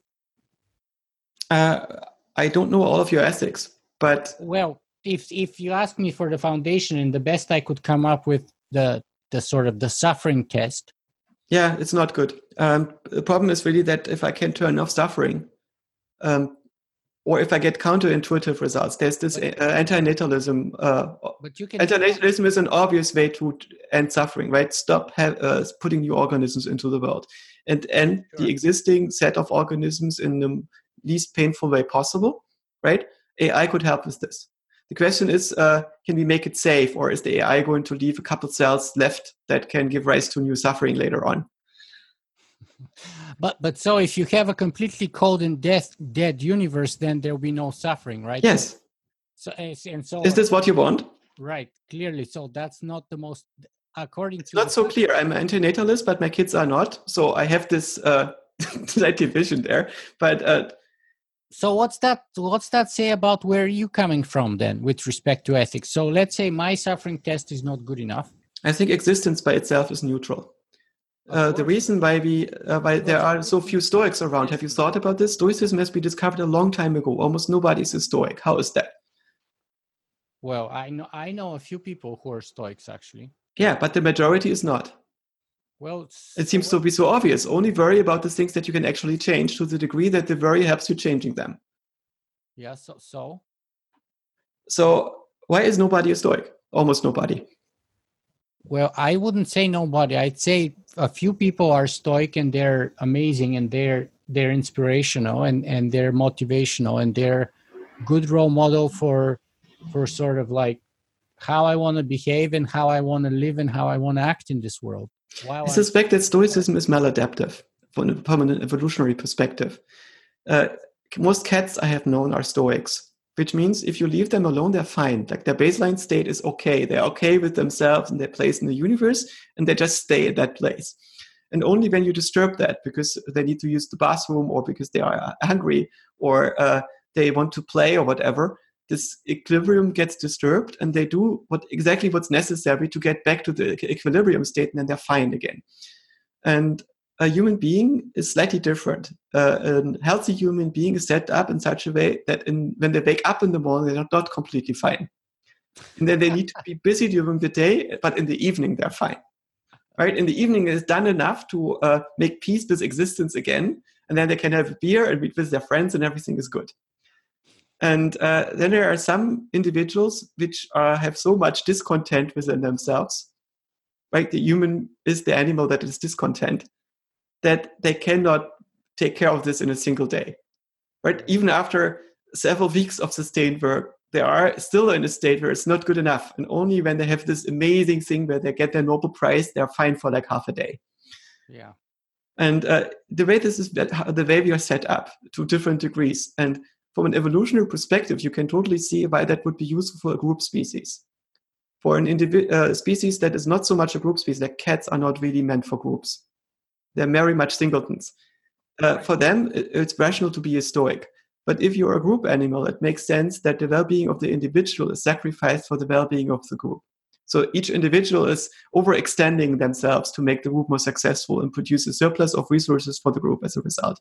Right, but evolution also diversifies things so that if one kind of feature becomes maladaptive in a new environmental change, then a diverse part of that population would be more adaptive and so on. That's why evolution sort of hedges its bets with the greatest variety and diversity possible, right?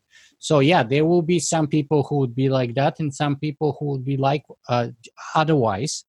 And this way, on the whole, they're evolutionarily most adaptive.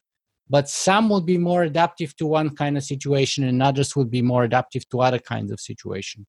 I'm not sure if this is true. So, for instance, we find that larger habitats don't necessarily have more species in them. And that's because there's a fiercer competition, which means that there's less slack in the evolution. So, for instance, New Zealand had a lot of species before there was immigration of other species, and they obliterated most of the stuff that existed. Right. Mostly because the stuff that came in was the result of a much fiercer competition that existed in small New Zealand. Sure, yeah. And in a way, the same thing happens now.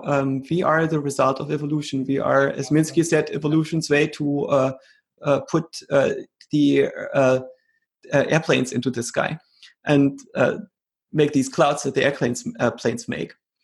And we reduce the number of species dramatically. We are like probably eventually going to look like a meteor that is going to obliterate a large part of the species on this planet. So what's that say about ethics and technology? So what's the solution then? So is there space for ethics in technology? Or of course there is. It's about discovering the long game, right? So when you do something, you have short influences and you have long influences. And based on what you think is the right thing to do, you need to look at the long-term influences. But you also need to question why you think that something is the right thing to do and what the results of that are, which gets tricky. But we can agree on that. That's fantastic. But tell me then, how do you define ethics yourself? Well, the tension between the way I define ethics and some other people in AI, and ethics in AI define it, is there are some people which think that ethics is a way for politically savvy people to get power over STEM people. And right, with considerable success, it's largely a protection racket. There's also a way that ethics happens where you have studies where somebody asks 1,000,000 people of whether a self-driving car should run over young people or old people first. Right. And then they publish the results, and it makes a big splash because people can relate to this. But it's ethics. We right. That. This is just happens so that philosophers had this trolley problem, and suddenly they see an application. But it's largely the same thing as saying that the majority of people would want a Minotauri to be confined in labyrinths rather than in public forests. Right. That is the situation that the gods were in, or the Cretan king was in, when his son turned out to be a Minotaur. But it rarely happens. Right? In the same sense, it rarely happens that a self-driving car will have to make that decision. Probably not often enough to require an if-then in its code. But how do you define ethics for yourself? What is ethics? Because you asked me this and I gave my best to answer. Oh, so I also try to do this. My best answer is that ethics is the principled negotiation of conflicts of interest under conditions of shared purpose. If I share purposes with others, with society, with other beings, with conscious beings, and that's my decision based on the way my mind is set up right now, and I run into conflicts of interest with them, I have to deal with this. For instance, when I look at other people, I mostly imagine myself as being them in a different timeline. Everybody is in a way me in a different timeline, but in order to understand who they are, I need to flip a number of bits. So I think about which bits would I need to flip in my mind to be you. Right. And these are the conditions of negotiation that I have with you. So we can agree on that, perhaps, on that definition, but then where do the cows fit in? Because we don't have a shared purpose with them. So how can you have ethics with respect to the cows then? The shared purpose doesn't objectively exist. A shared purpose means that you basically project a shared meaning above the level of your ego being the function that integrates expected rewards over the next 50 years. Well, exactly. That's what Peter Singer calls the universe point of view, perhaps. Yeah, well, if you can go to this eternalist perspective where you integrate expected reward from here to infinity, most of that being outside of the universe, this leads to very weird things. Most of my friends are eternalists in a way, right? All these romantic Russian Jews, we are like that in a way. This Eastern European shape of the soul. It creates something like a conspiracy. It creates a tribe, and it's very useful for cooperation. So shared meaning is a very important thing for cooperation that is non-transactional. But there's a certain kind of illusion in it. To me, meaning is like the ring of Mordor. So you have to carry it. If you drop the ring, you will lose the brotherhood of the ring, and you will lose your mission. You have to carry it, but very lightly. If you put it on, you will get superpowers, but you get corrupted because there is no meaning. You get drawn into a cult that you create. Wow. And I don't want to do that, right? Because it's going to shackle my mind in ways that I don't want it to be bound.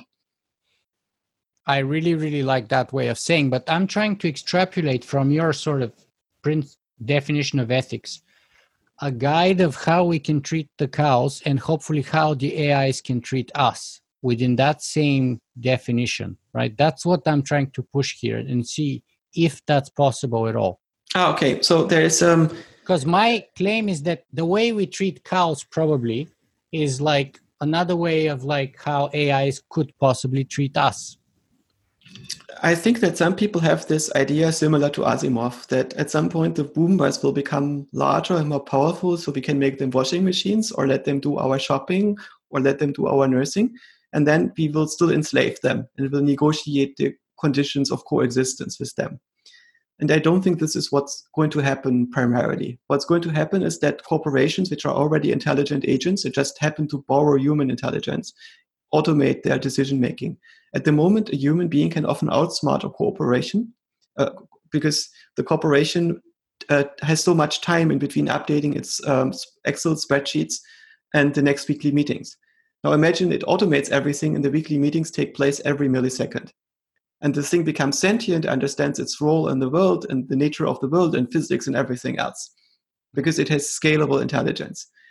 We will not be able to outsmart that anymore. And we will not live next to it. We will live inside of it. Intelligence will come, the AI will come from top down on us. We will live not next to it, but inside. We will be its gut flora. And the question is how we can negotiate that it doesn't get the ideas to use antibiotics, because we're actually not good for anything. Exactly. And why wouldn't they do that? I don't see why. So some people made the suggestion. There was ethics that could guide them to treat us just like you decided to treat the cows when you turned 14 and you decided not to eat meat. Maybe. Imagine there are a bunch of orangutans that sit in the forest in Borneo and decide to breed the smartest members over a few generations to get people. And they see the big risk of that because they're already smart enough to glimpse that. And they try to come up with a code that they would give on their offspring to make sure that their offspring will never go against orangutans. This is probably not successful because we don't have the ability to outsmart beings that are many magnitudes smarter than us. We can make some mathematical proofs, but I don't see an obvious proof that we will find a way to build a system that guarantees that all these AIs will not turn against us. No, we can only make some AI safe, but I don't see how we can make all the AI safe that will be built. I agree with that. I'm just trying to see if there's any possible scenario which could treat us kindly, because perhaps AIs could have their AI ethics, and according to that AI ethics, they would treat us as a means, not as an end. And just like you decided to treat cows kindly, they may decide to treat us. But I'm just wondering, and so I'm trying to bring ethics into the relationship, not only between human and cows, but AI and humans. So the thing is that you decided to define ethics as axiomatically, and you, I think, probably have a hunch that your axiomatic definition is not completely consistent with itself. It's just the best you came up with under the circumstances. For instance, if you really go after eliminating suffering, you should probably put some anesthetic into the water supply globally to alleviate suffering, and then let everybody phase happily out of existence in a way. That would satisfy this goal in an optimal way. And it's probably not what you want. So you also want to preserve human aesthetics, maybe. And to preserve these human aesthetics, the shape of the mind that we have and this consciousness that we have is going to create some suffering. And this is the tension, and you have to make a decision at some point, right? Imagine you take an AI that is actually sustainable, and you ask this AI, we give you a job, you want to be around in 10 years from now. We cannot build a government that cares about us being around in 10,000 years from now effectively, right? Because this is not an incentive that we can actually give the government. And if it in a sense, this incentive, it's going to defect from the incentive that we wanted to have. So let's build an AI, and the AI is going to be around in 10,000 years from now, no problem. We tell it, make sure that we are there too. And the AI is probably going to kill 90% of us, hopefully painlessly, and breed everybody else into some kind of harmless yeast. So they're easy to keep around. This is not what you want, I guess, right? Even though it would be consistent with your stated axioms. So getting the axioms consistent is super hard. There's problems, for sure. Yeah, and even with the cult, the best, most ethical, according to my own argument, the best, most ethical universe would be a cold, dead universe, because there will be no possibility of suffering there, right? That's clearly a problem. Yes, and now the next thing with the suffering axiom is that the suffering is important because you think of it as something that cannot be turned off by itself. So we basically think of suffering as something that is not the choice of the one who suffers, because why would you want to suffer, right? So it's something that the universe does to you, and we have to change the conditions of the universe in which you are in so you don't suffer. But what we forget about this, that suffering is an evolutionary adaptation. It's created to make you jump through all these hoops in order to eat more and eat others, right? It's a very perverse thing. And you can turn off the suffering. As soon as you become conscious enough and awake enough, you can deal with it and get rid of your suffering. And so at some point in your mental development, suffering becomes a choice. And for the other animals, stoicism is all about, yeah. Yeah. So you could think, okay, one thing that we want to do is we want to wake up as many organisms as possible to give them that choice. to give them agency over their suffering. And this will then open another Pandora's box of ethical conundrums. Yes. But on a very short range, maybe we don't need to make these decisions right now, right here, right? We can basically operate in a framework where we agree with our loved ones about shared purposes and shared systems of meanings and want to operate within those. And in these narrow constraints, we can get ethics to work. I don't see how to get ethics to work globally. Right. So, Joscha, it's been a fascinating 2-hour conversation with you. I really enjoyed it. I'm not surprised that I rediscovered that I don't know. I've been mostly aware, though occasionally I forget that I really don't know. Thank you for reminding me that. Tell me, where can people find more about you and your work? There's some on YouTube. I'm also getting myself to write a book, hopefully these days. What's the book about? I basically try to get a glimpse on this civilizational intellect, on this hive mind that we have been created and that makes sense of some of the concepts that are broken in our culture, like ideas that are broken in our mind, consciousness, self, meaning, and we don't know how to talk about them. And AI has discovered how to talk about them. AI has discovered and we don't know. Oh, I think that basically our polis largely doesn't know. There are many people which do know. But I think we need to carry these ideas together in one place so we can talk about them without getting too excited about them or upset. Because it's not about giving meaning to people's lives or something. It's not about building better self-driving cars. At some level, it's about understanding who we are and what our relationship to reality is. And AI has figured out a few things that we didn't know 100 years ago. Yeah, but isn't that figuring out who you are? Isn't that giving you meaning? No, it's much better. I discover what the nature of meaning is. I discover how this is wired into my brain. And it's in a way becoming an adult. This first stage in the maturity of a mind, and maybe the last stage is where you discover what you are, how you are built, how you function, your own nature. Well, Joscha, I want to talk. I want to talk to you for another 2 hours. So perhaps I hope you can. We can set up another date further down the line. I hope to do that in person, actually, hopefully soon. But in the meantime, how do we wrap up this 2-hour conversation with you? What's the sort of most important thing or the single message that you want to send away our audience with today? Who is our audience? Well, who do you want your audience to be? You can send a message to anybody. My audience is my audience, but they're a very wide diversity of people.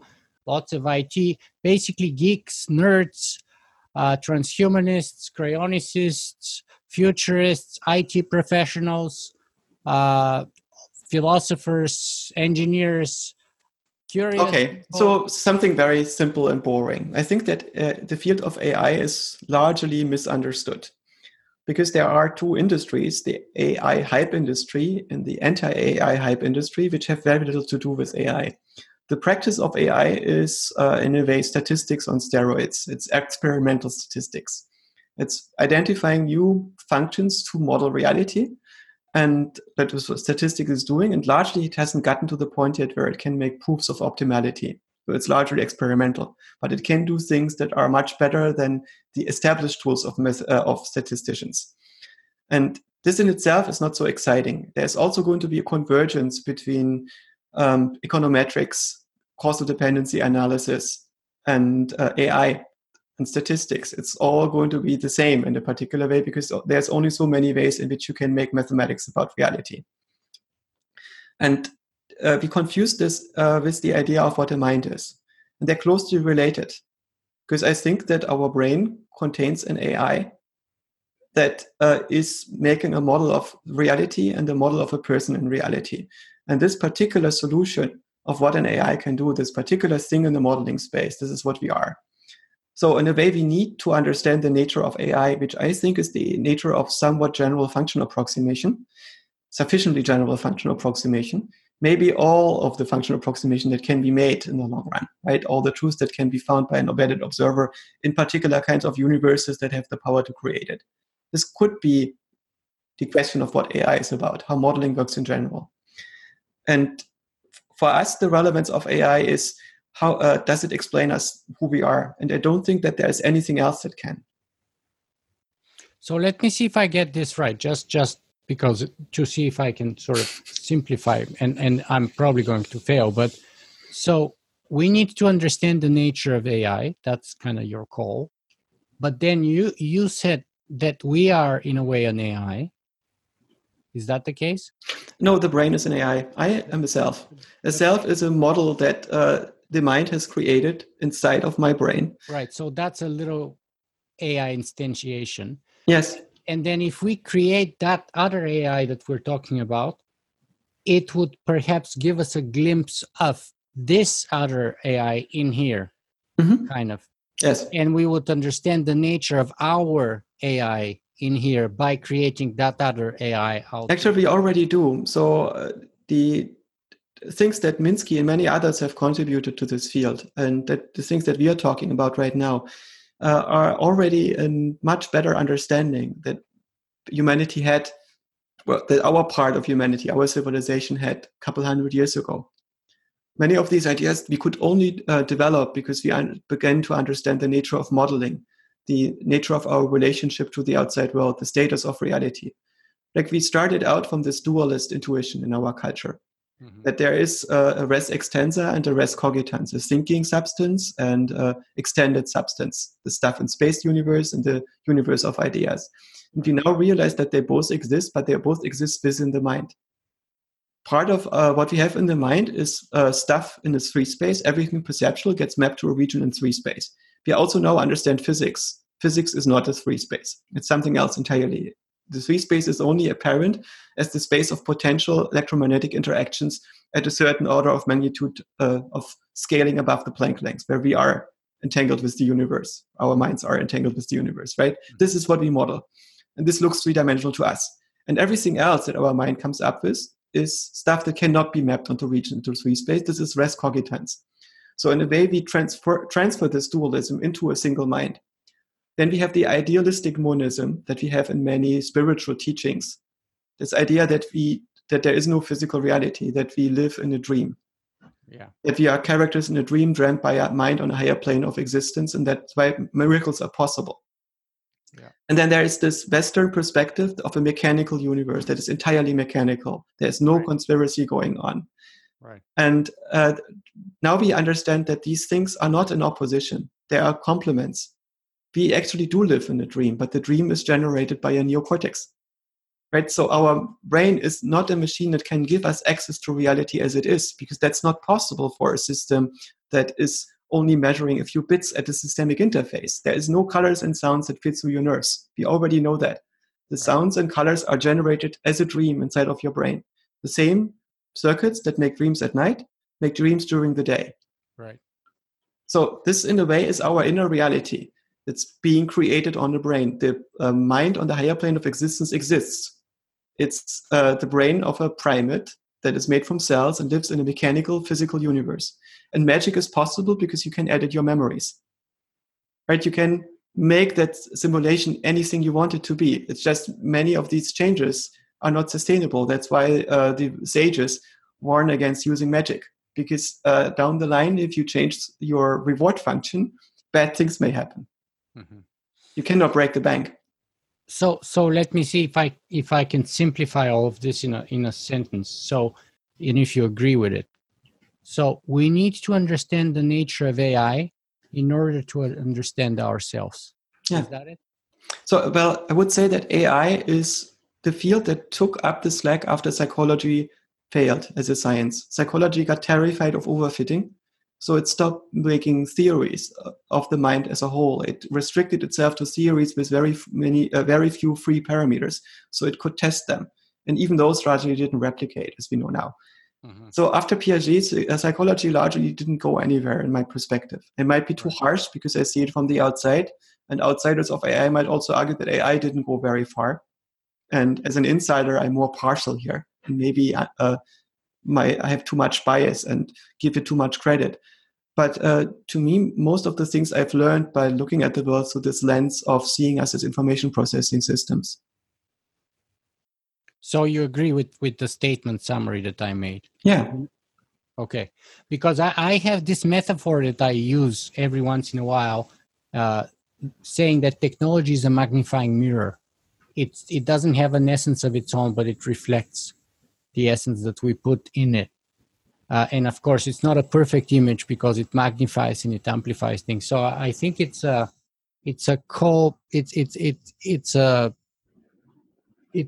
those could be mutually supportive, right? Because you're saying we need to understand the nature of AI to understand who we are. And I like that very much, actually.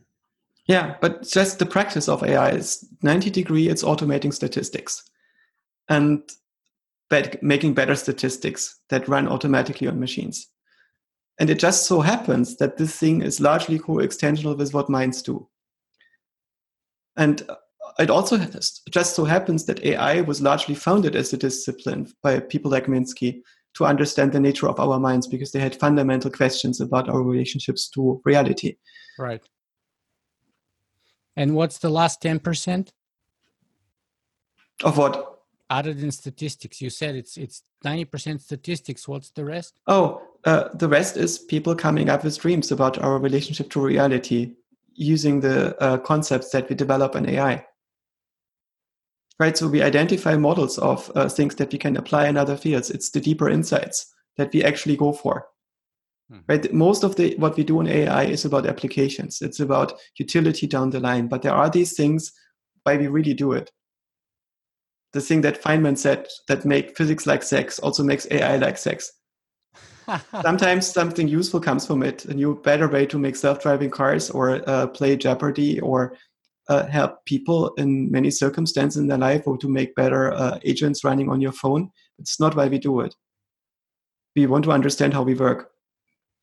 Right. And that's a brilliant place to end our conversation because I feel the same way about philosophy, by the way, that, it's just like Feynman felt about physics and you feel about AI. I feel the same way about philosophy. And so these remaining 10% are in a way philosophy. But in like all of these fields, most of the practitioners are trained in the main methodology of their field. So our philosophy tends to be bad. Yeah. And I think my job is to try to make it slightly better to the degree that I can. And does that mean by extension that, of course, most physics then would be bad and most AI then would be bad because they fall within that 90%? No, I think the AI as a practical thing can be very good, right? Most physicists are not concerned with foundational physics, with the nature of the universe. Most physicists are concerned with material science or many, many other extremely practical things. Yeah. It's only a very small minority that worries about the deepest things. And the same thing happens in AI or neuroscience. And it's not that anybody is to blame for doing the relevant things. It's actually very good that a lot of people are willing to put up with the relevant things and take down the garbage. Right. And I'm grateful to them. It's just I can't do that myself somehow.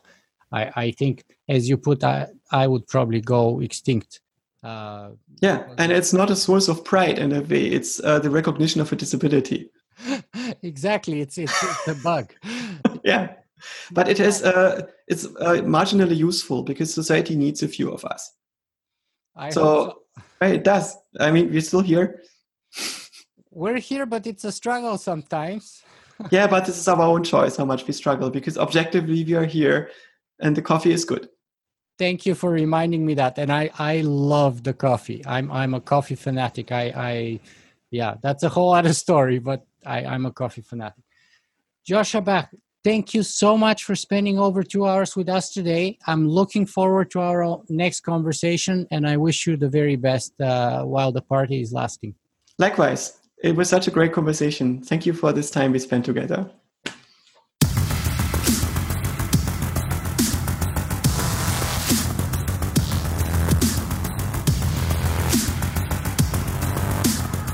If you guys enjoyed this show, you can help me make it better in a couple of ways. You can go and write a review on iTunes, or you can simply make a donation.